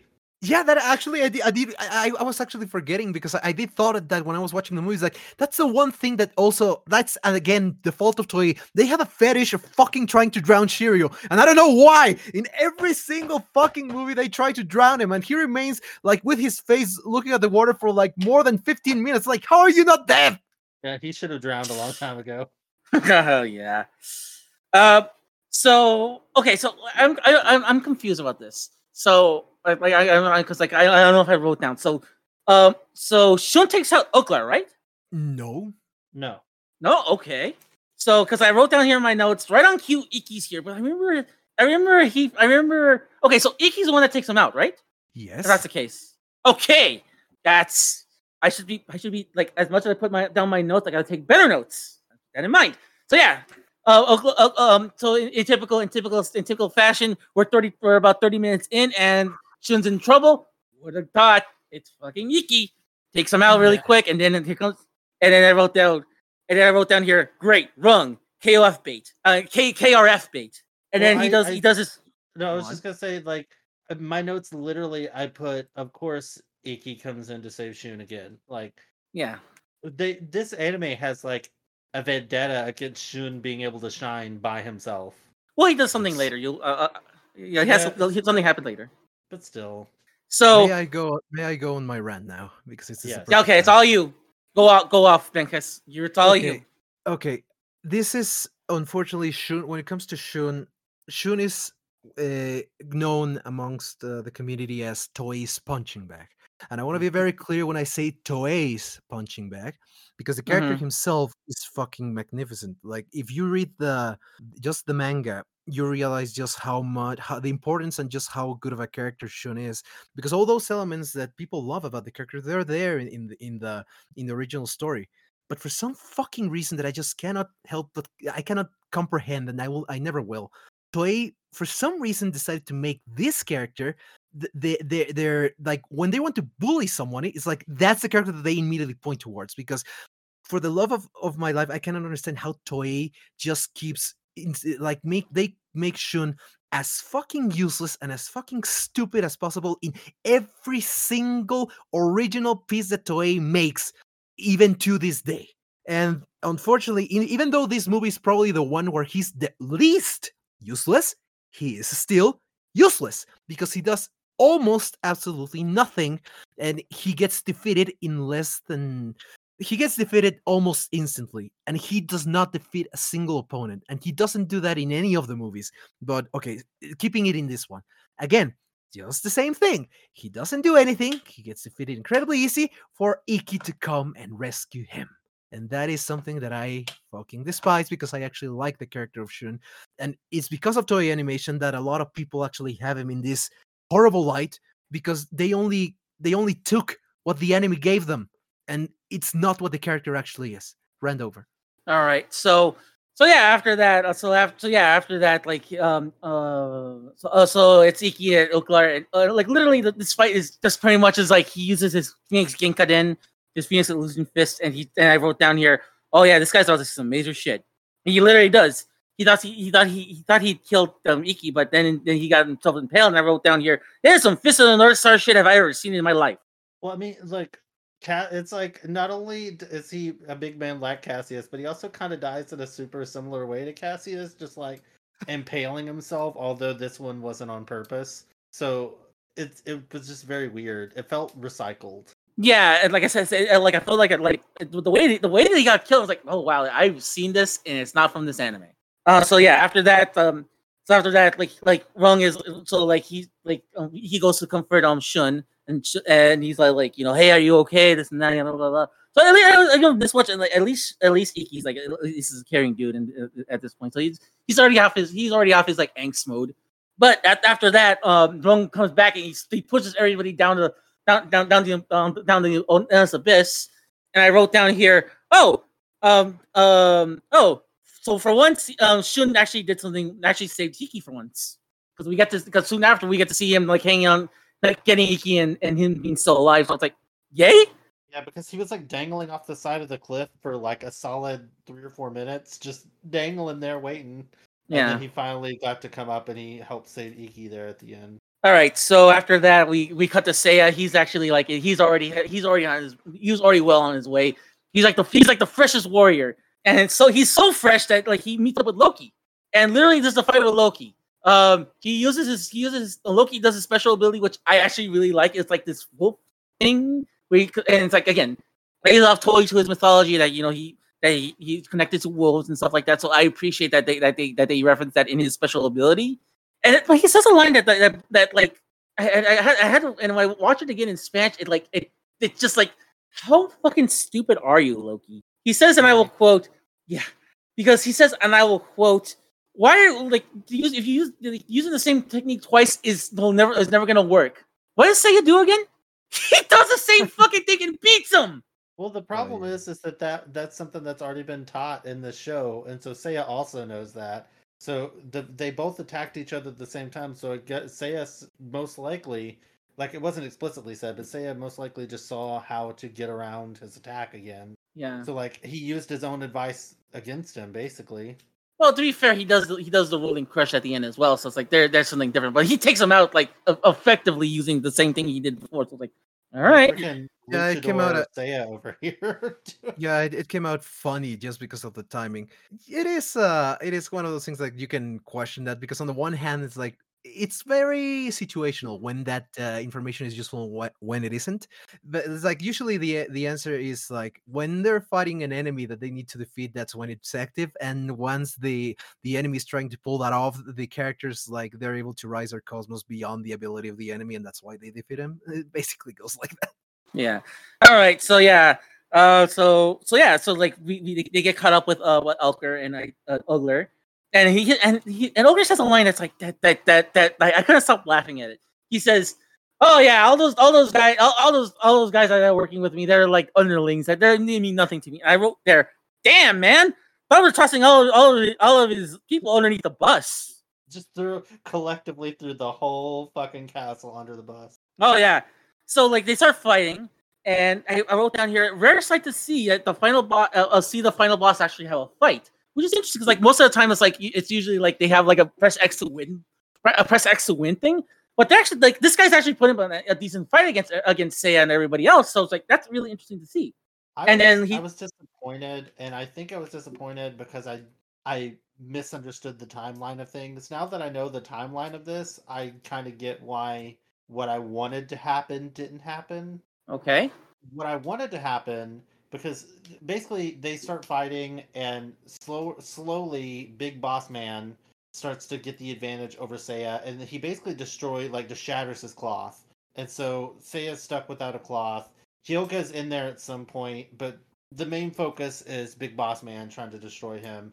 And I was hoping that he would get the Odin armor here. Oh. Because I was hoping that would kind of like the Odin armor would choose him over the actual person from Asgard to show that how fucked up he is, and then that he would see the error of his ways and be like, oh my god, if even the Lord Odin has abandoned me, I'm doing the wrong thing.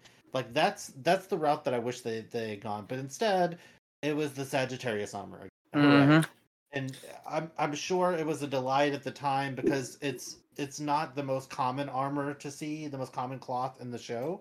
So it's not like every single episode he's pulling this out. But it is kind of a trope that this just shows up and helps him as like plot armor, literal plot armor, at different places throughout the show. So I much more would have preferred if the Odin armor had chosen him over the guy whose name I'm continuing to forget.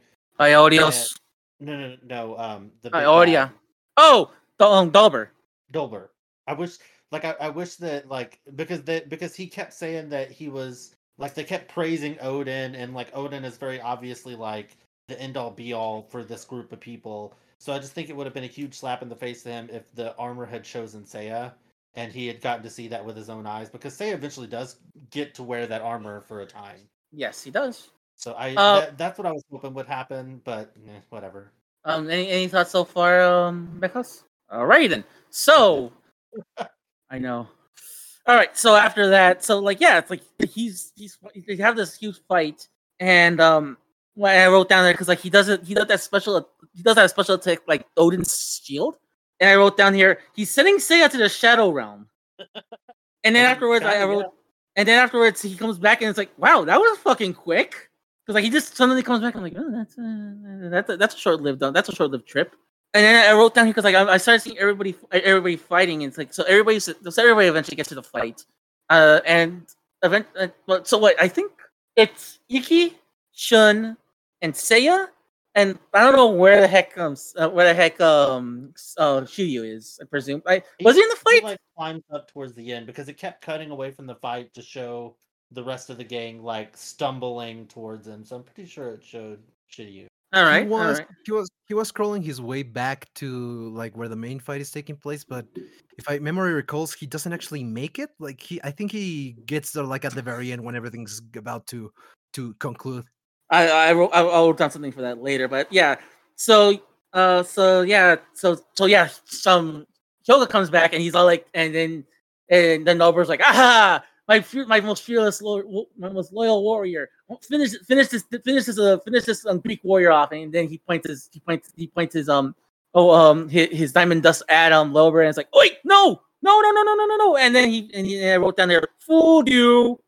So, but that wasn't enough, and that wasn't enough for him because so he takes him out, and I wrote down here, and now the press X to win button is here, which is the Sagittarius armor, or the Sagittarius clock. Yeah. And here's the funny, I wrote down here too, reuse the animation from the first movie, because I noticed when he puts on the clock, it's the same thing that the same thing he did when it looks like the same it looks the same way that he did, like it's exactly the same animation from the first movie. Oof. So yeah. So it's proved that his armor is really cool, yada yada yada. That's the greatest thing in the universe. And he tells him to take his arrow and he's about to finish him off, but then plot twist, he tells him, if you kill me, you're not gonna be able to save Athena. And yeah, because he basically says that you're not gonna figure out how to get her soul back because he stole her soul, her essence, whatever you want to call it.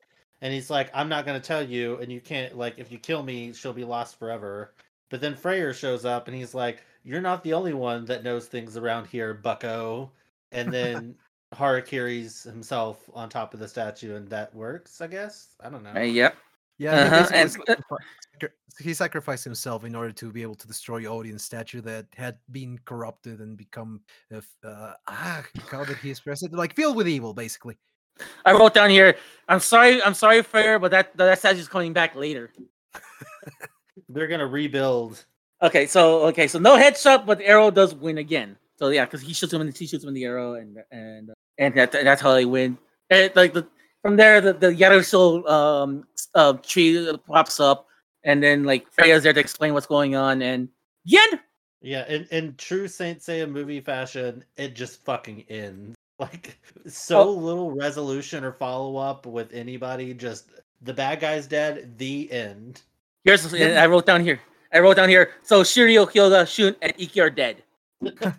Shiryu should be dead canonically many times. Yeah, but actually, this movie. Anyways, this movie is probably like, I'll give him this, despite the fact that it does the same thing as the other movies, exactly as you described it.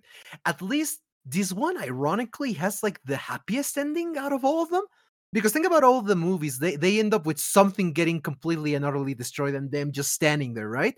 But at least in this one, not only did they make everything, not only did they make grass grow, literally, they also brought in the Tree of Life, Yggdrasil, and they're all smiling and happy and walking in the grass at the end. Like that's the ending credits animation. So at least it's the most unique out of all the endings from the movies, despite the fact that it is the same thing. But at least visually, it was the most unique out of all of them. Fair enough. You pronounce that name because I've been seeing that name in media since like the PlayStation 2 RPG era and have never even tried to pronounce it. Yggdrasil? Yeah, it's got too many letters, Y's, and not for me. All right, so yeah, that's pretty much the entire movie right there. So, like I know I know something popped up there really quick, but because like any thoughts up to this point? Yeah, basically, I think that the animation itself is absolutely fantastic. Oh, okay, one thing that we should probably mention: if anybody is photosensitive, you should probably tread carefully when watching Saint Seiya in general, particularly this movie. Like they have some crazy visuals there. but okay. That being said, in general, the animation is it's actually fantastic. It's probably one of the cases where the animation itself is one of the pluses that makes like all those nuances and things that we can nitpick and tear apart in criticism. Like it kind of compensates for all that.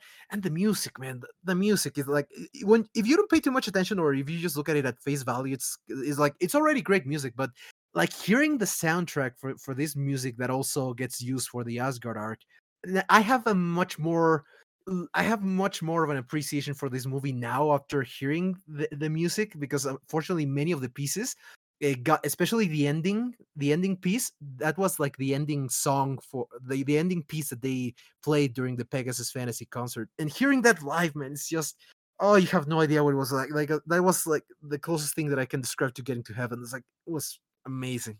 It's very, very cool. So yeah, before we close things out, I want to have a really quick discussion. It's going to be a Ramses and Bankus discussion right here because, like, as I said before, I watched this movie twice. I decided to watch this movie. I watched this movie once on Amazon Prime because it's on Amazon Prime. It's subtitled. It's there, so I'm paying for it. I might as well use it. So yeah, so I watched it. And then I was like, some things didn't click with me. So I'm gonna watch it again in Spanish. And I watched it again in Spanish. And like, and we were discussing this off air a little bit, but it's like, I guess we can talk a little bit more about it. It's like that dub was weird. That dub is weird. Yeah. That dub, and it's not because of the inconsistencies. So I've already gotten used to the weird inconsistencies in like any dub. I'm already automatically assuming that in any dub that gets thrown, whether it's in English, Spanish, or whatever, something's gonna get lost. So I'm already accustomed to this point. But I'm more weird about the fact it's like I think about the only voice actor they can only get back from the original series was Seiya's voice actor, Jesus Herrero.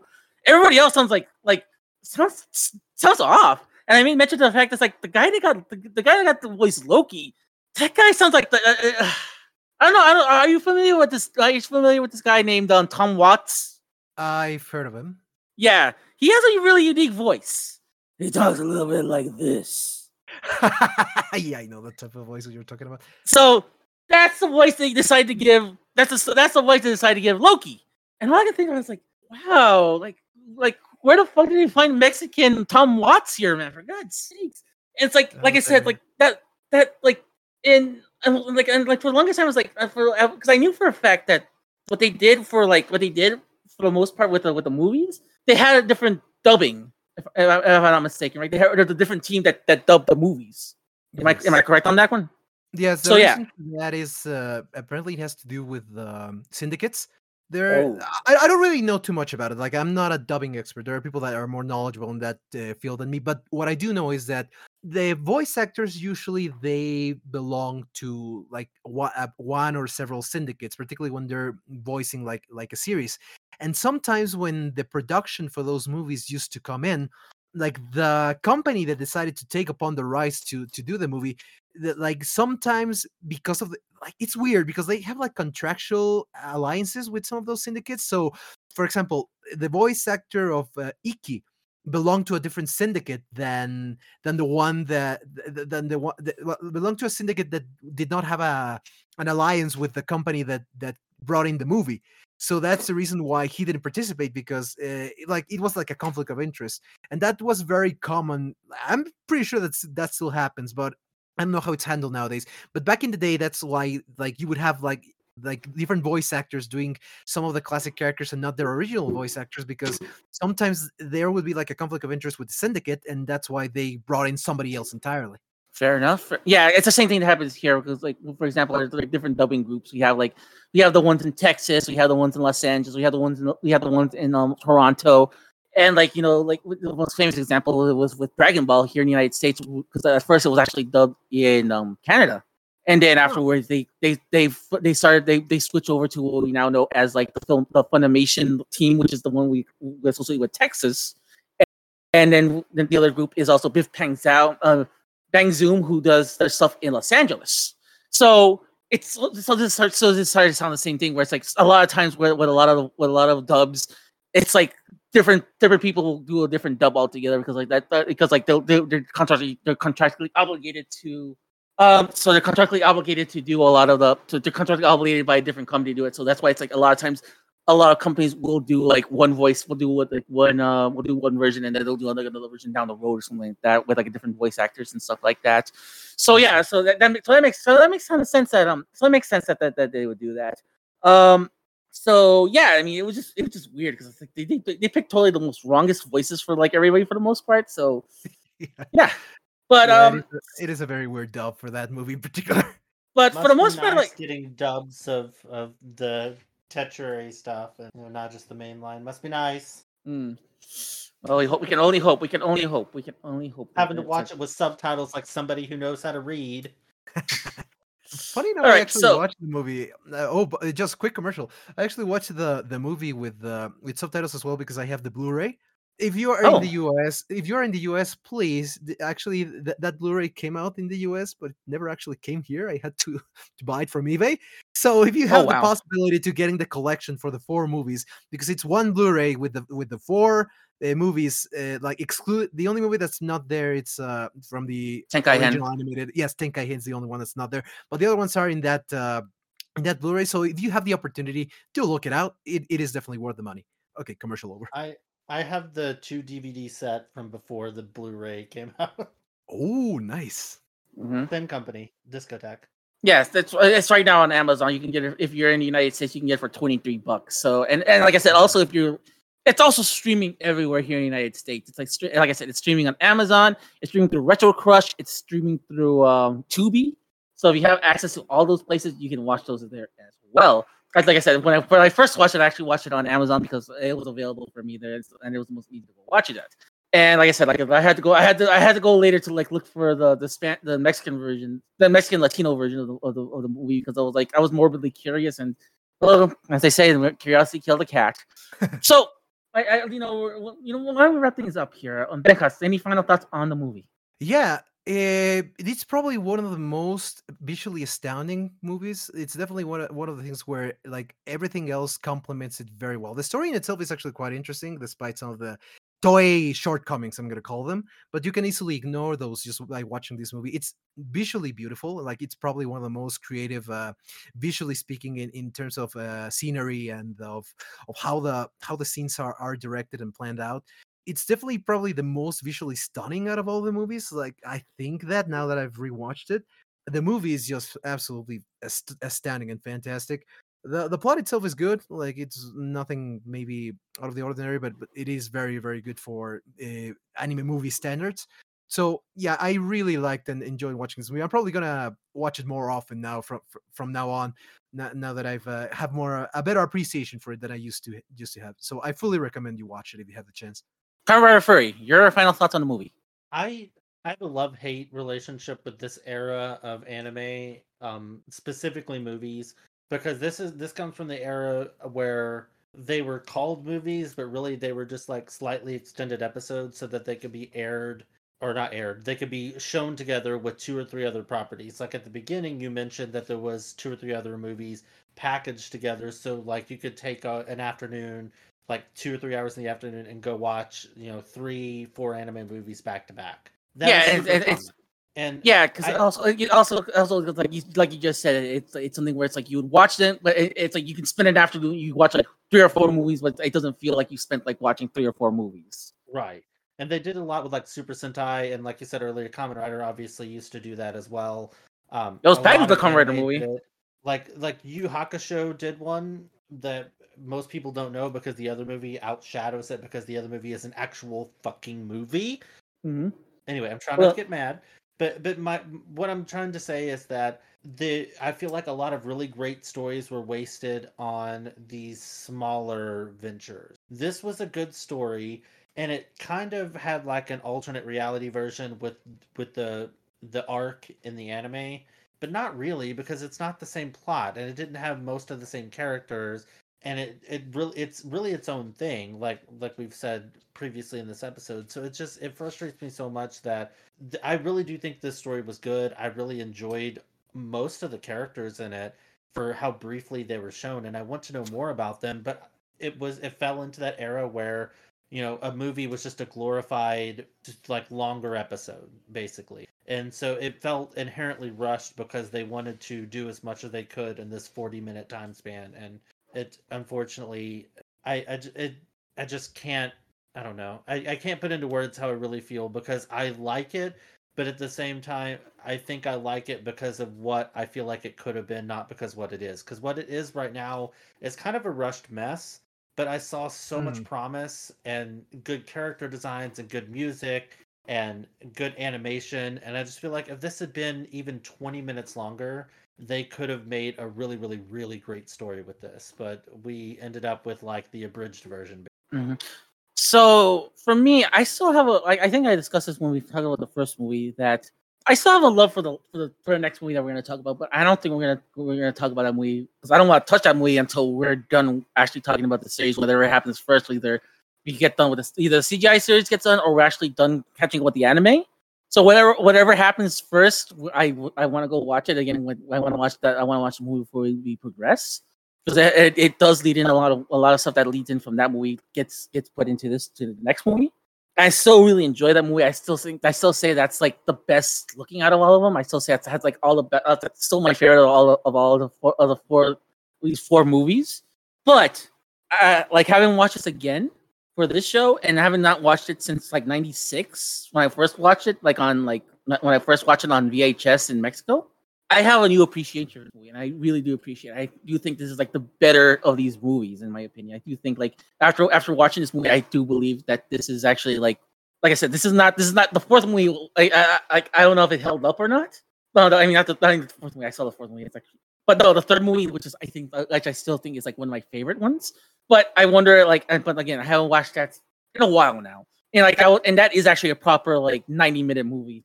So if we are to do this, it's going to be like a longer movie. Don't worry about that, Comrade Furry. But yeah. So going back to the final point. Um, going back to the point I was going at is that the this movie I felt like I've changed over. I felt a little bit warmer towards it over the years, and I still don't know why I didn't like it when it was first airing, but like to this day, I'm like still trying to like rattle my brain. Just like same thing with because it's like I don't know why I didn't like the second movie when I was.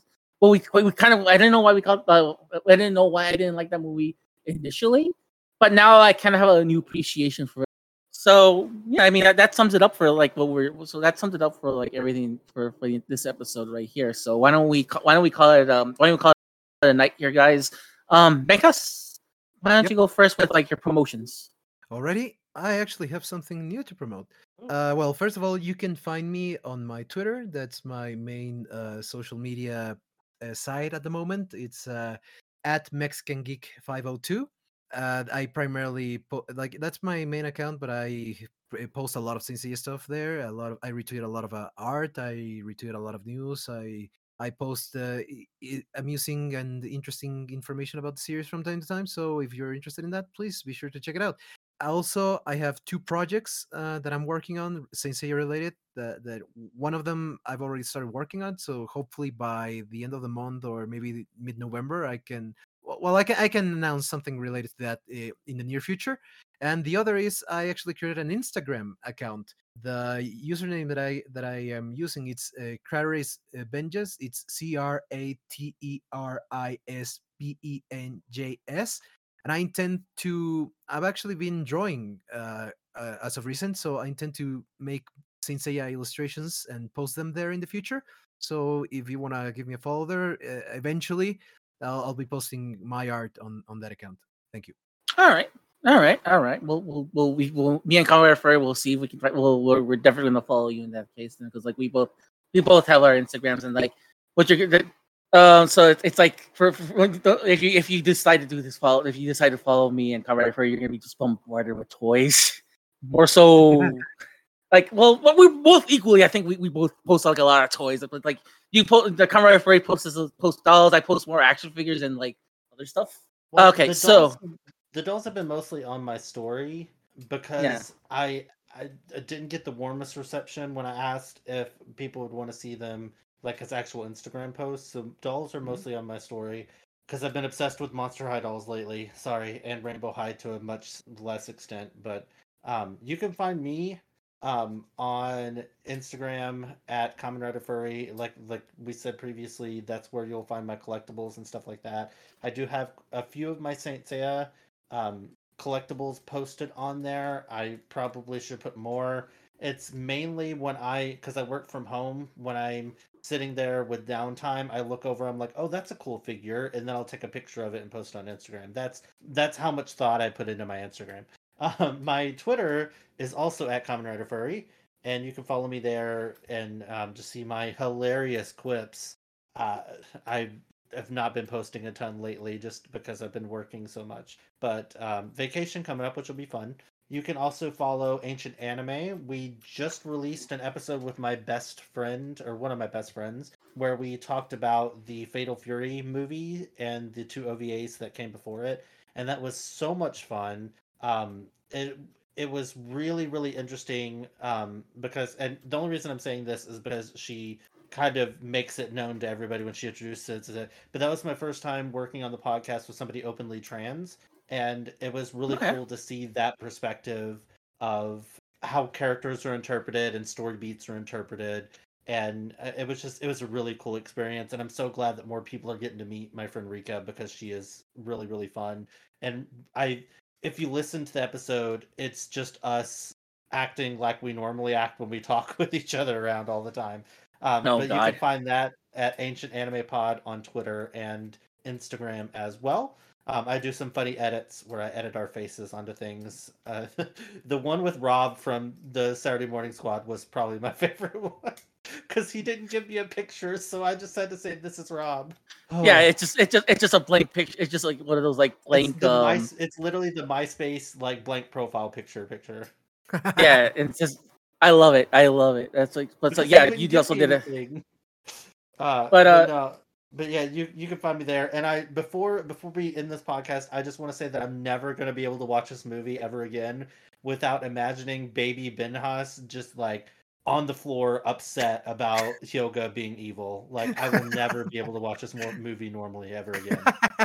I'm glad that now you have something to think about when you rewatch this movie. It's just I'm just gonna have like, and to be perfectly clear, I've never seen a photo of what you look like, so I'm just imagining this like almost faceless generic child just crying at the television screen. That should be my new avatar. yeah, but so yeah, that is I'm not gonna have that image. Like, I gotta have to find a way to wipe that image out of my brain. But I have something. I have some things. I got some things I got to promote here. Some very important things. So I think I should have discussed on the top of the show, but we discussed this on our last show. But I think we can discuss this. I can discuss this briefly, and then I have something to announce concerning this. As you know, I worked on a Saint Seiya game, a fan game by Zeichi Games. I worked on the English translation of the game. You may have heard about this game. That you may have heard of me talk about it last episode, but literally last week, not even last week, like a couple of days ago, like I want to say like Thursday of this week, which means like the 6th or 7th, he dropped the game officially on on Itch.io. I'll link the game on our show notes. Same all the other links to all the stuff that we've been up to and all the other stuff that we discussed. Here's the interesting news. I secured an interview with Zeichi, and we're gonna have an interview for talking about the game and like the process of making the game and all that stuff for the next episode. So be on the lookout for our next episode, where not only are we going to discuss the last remaining episodes of this current block of the CGI show, but we're also going to have an interview with Zeichi, and we're going to talk about the game itself. So if you haven't checked out the game yet, it's a really awesome game. It's a Game Boy Color game, and it's a really fun throwback to like it's not just a fun throwback for Saint Seiya fans, but it's also a great game for like retro enthusiasts, like, because it is kind of the kind of game that you would like find in like a ROM set, and you'd be like, oh, I don't know what this Knights of the Zodiac game is, but this game's fun. And that's kind of the approach I had with the game, when I translated it, where it's like it's a kind of game where it's like if you had no idea if this was based on something, you still can get enjoyment out of it, even if you don't know anything about Saint Seiya.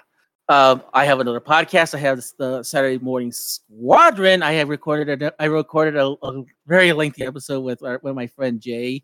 We were supposed to do something in that episode, but like we just went off the rails so much that episode that we just said screw it. It's just 3 hours of us just talking for about everything because we were supposed to have like a discussion, but like so that didn't pan out. So instead, it's just the three of us just talking in circles about different things. And our next episode, which should be out around the same time that this following episode, episode 23. That episode around the time that episode gets posted, there should be one that comes out before, which will be episode 14, which will be our Halloween episode where I join my friend Wiki. She is a horror game streamer, and we're just gonna talk about horror. We're gonna talk about horror stuff like horror movies, horror video games, horror everything. So it's like we're gonna have like a horror themed episode. So if you into horror, give that episode a listen. It will be out, I think, by the time before the next episode comes out. You can find that on the website, which is satamsquad.tumblr.com. Again, the address is satamsquad.tumblr.com. We finally secured a Tumblr for that, so you can listen to all the episodes there. And of course, if you want to listen to the show and you want to contribute to the show and you want to find out more information about the show, we have a website, which is stcosmocast.com. Again, the address is stcosmocast.com. It will be also in our show notes. And you can find out information. You can find out show information, listen to the episodes on our website, and learn a little bit about the host, and learn a little bit about what we've been up to. Listen to previous episodes, and also very important, we also have you can also submit all your questions there with us as well. So you can check out the email on the website, or you can email us directly at questions@stcosmocast.com. Again, it's questions@stcosmocast.com, and we'll read it on the air. You can also like add us at stcosmocast on Twitter, and and you can like get your word out. Also, you get the words in. Also, if you want to get something in the show, or you can use the hashtag Keep Burning That Cosmos, all one word, and we'll search that and we'll respond to it on the show as well. So there's a lot of ways that you can get a hold of us. There's a lot of ways there's a lot of things we're promoting. There's a lot of things that we're doing. We're doing different things, and I'm glad that we're doing all these different things. So yeah. So with that said, guys, thank you so much for listening. For Kamen Rider Furry, for Bangkok, I am Ramses, and I'm here to tell you, keep burning that cosmos. I will see you all next time. Bye. Bye. Bye-bye.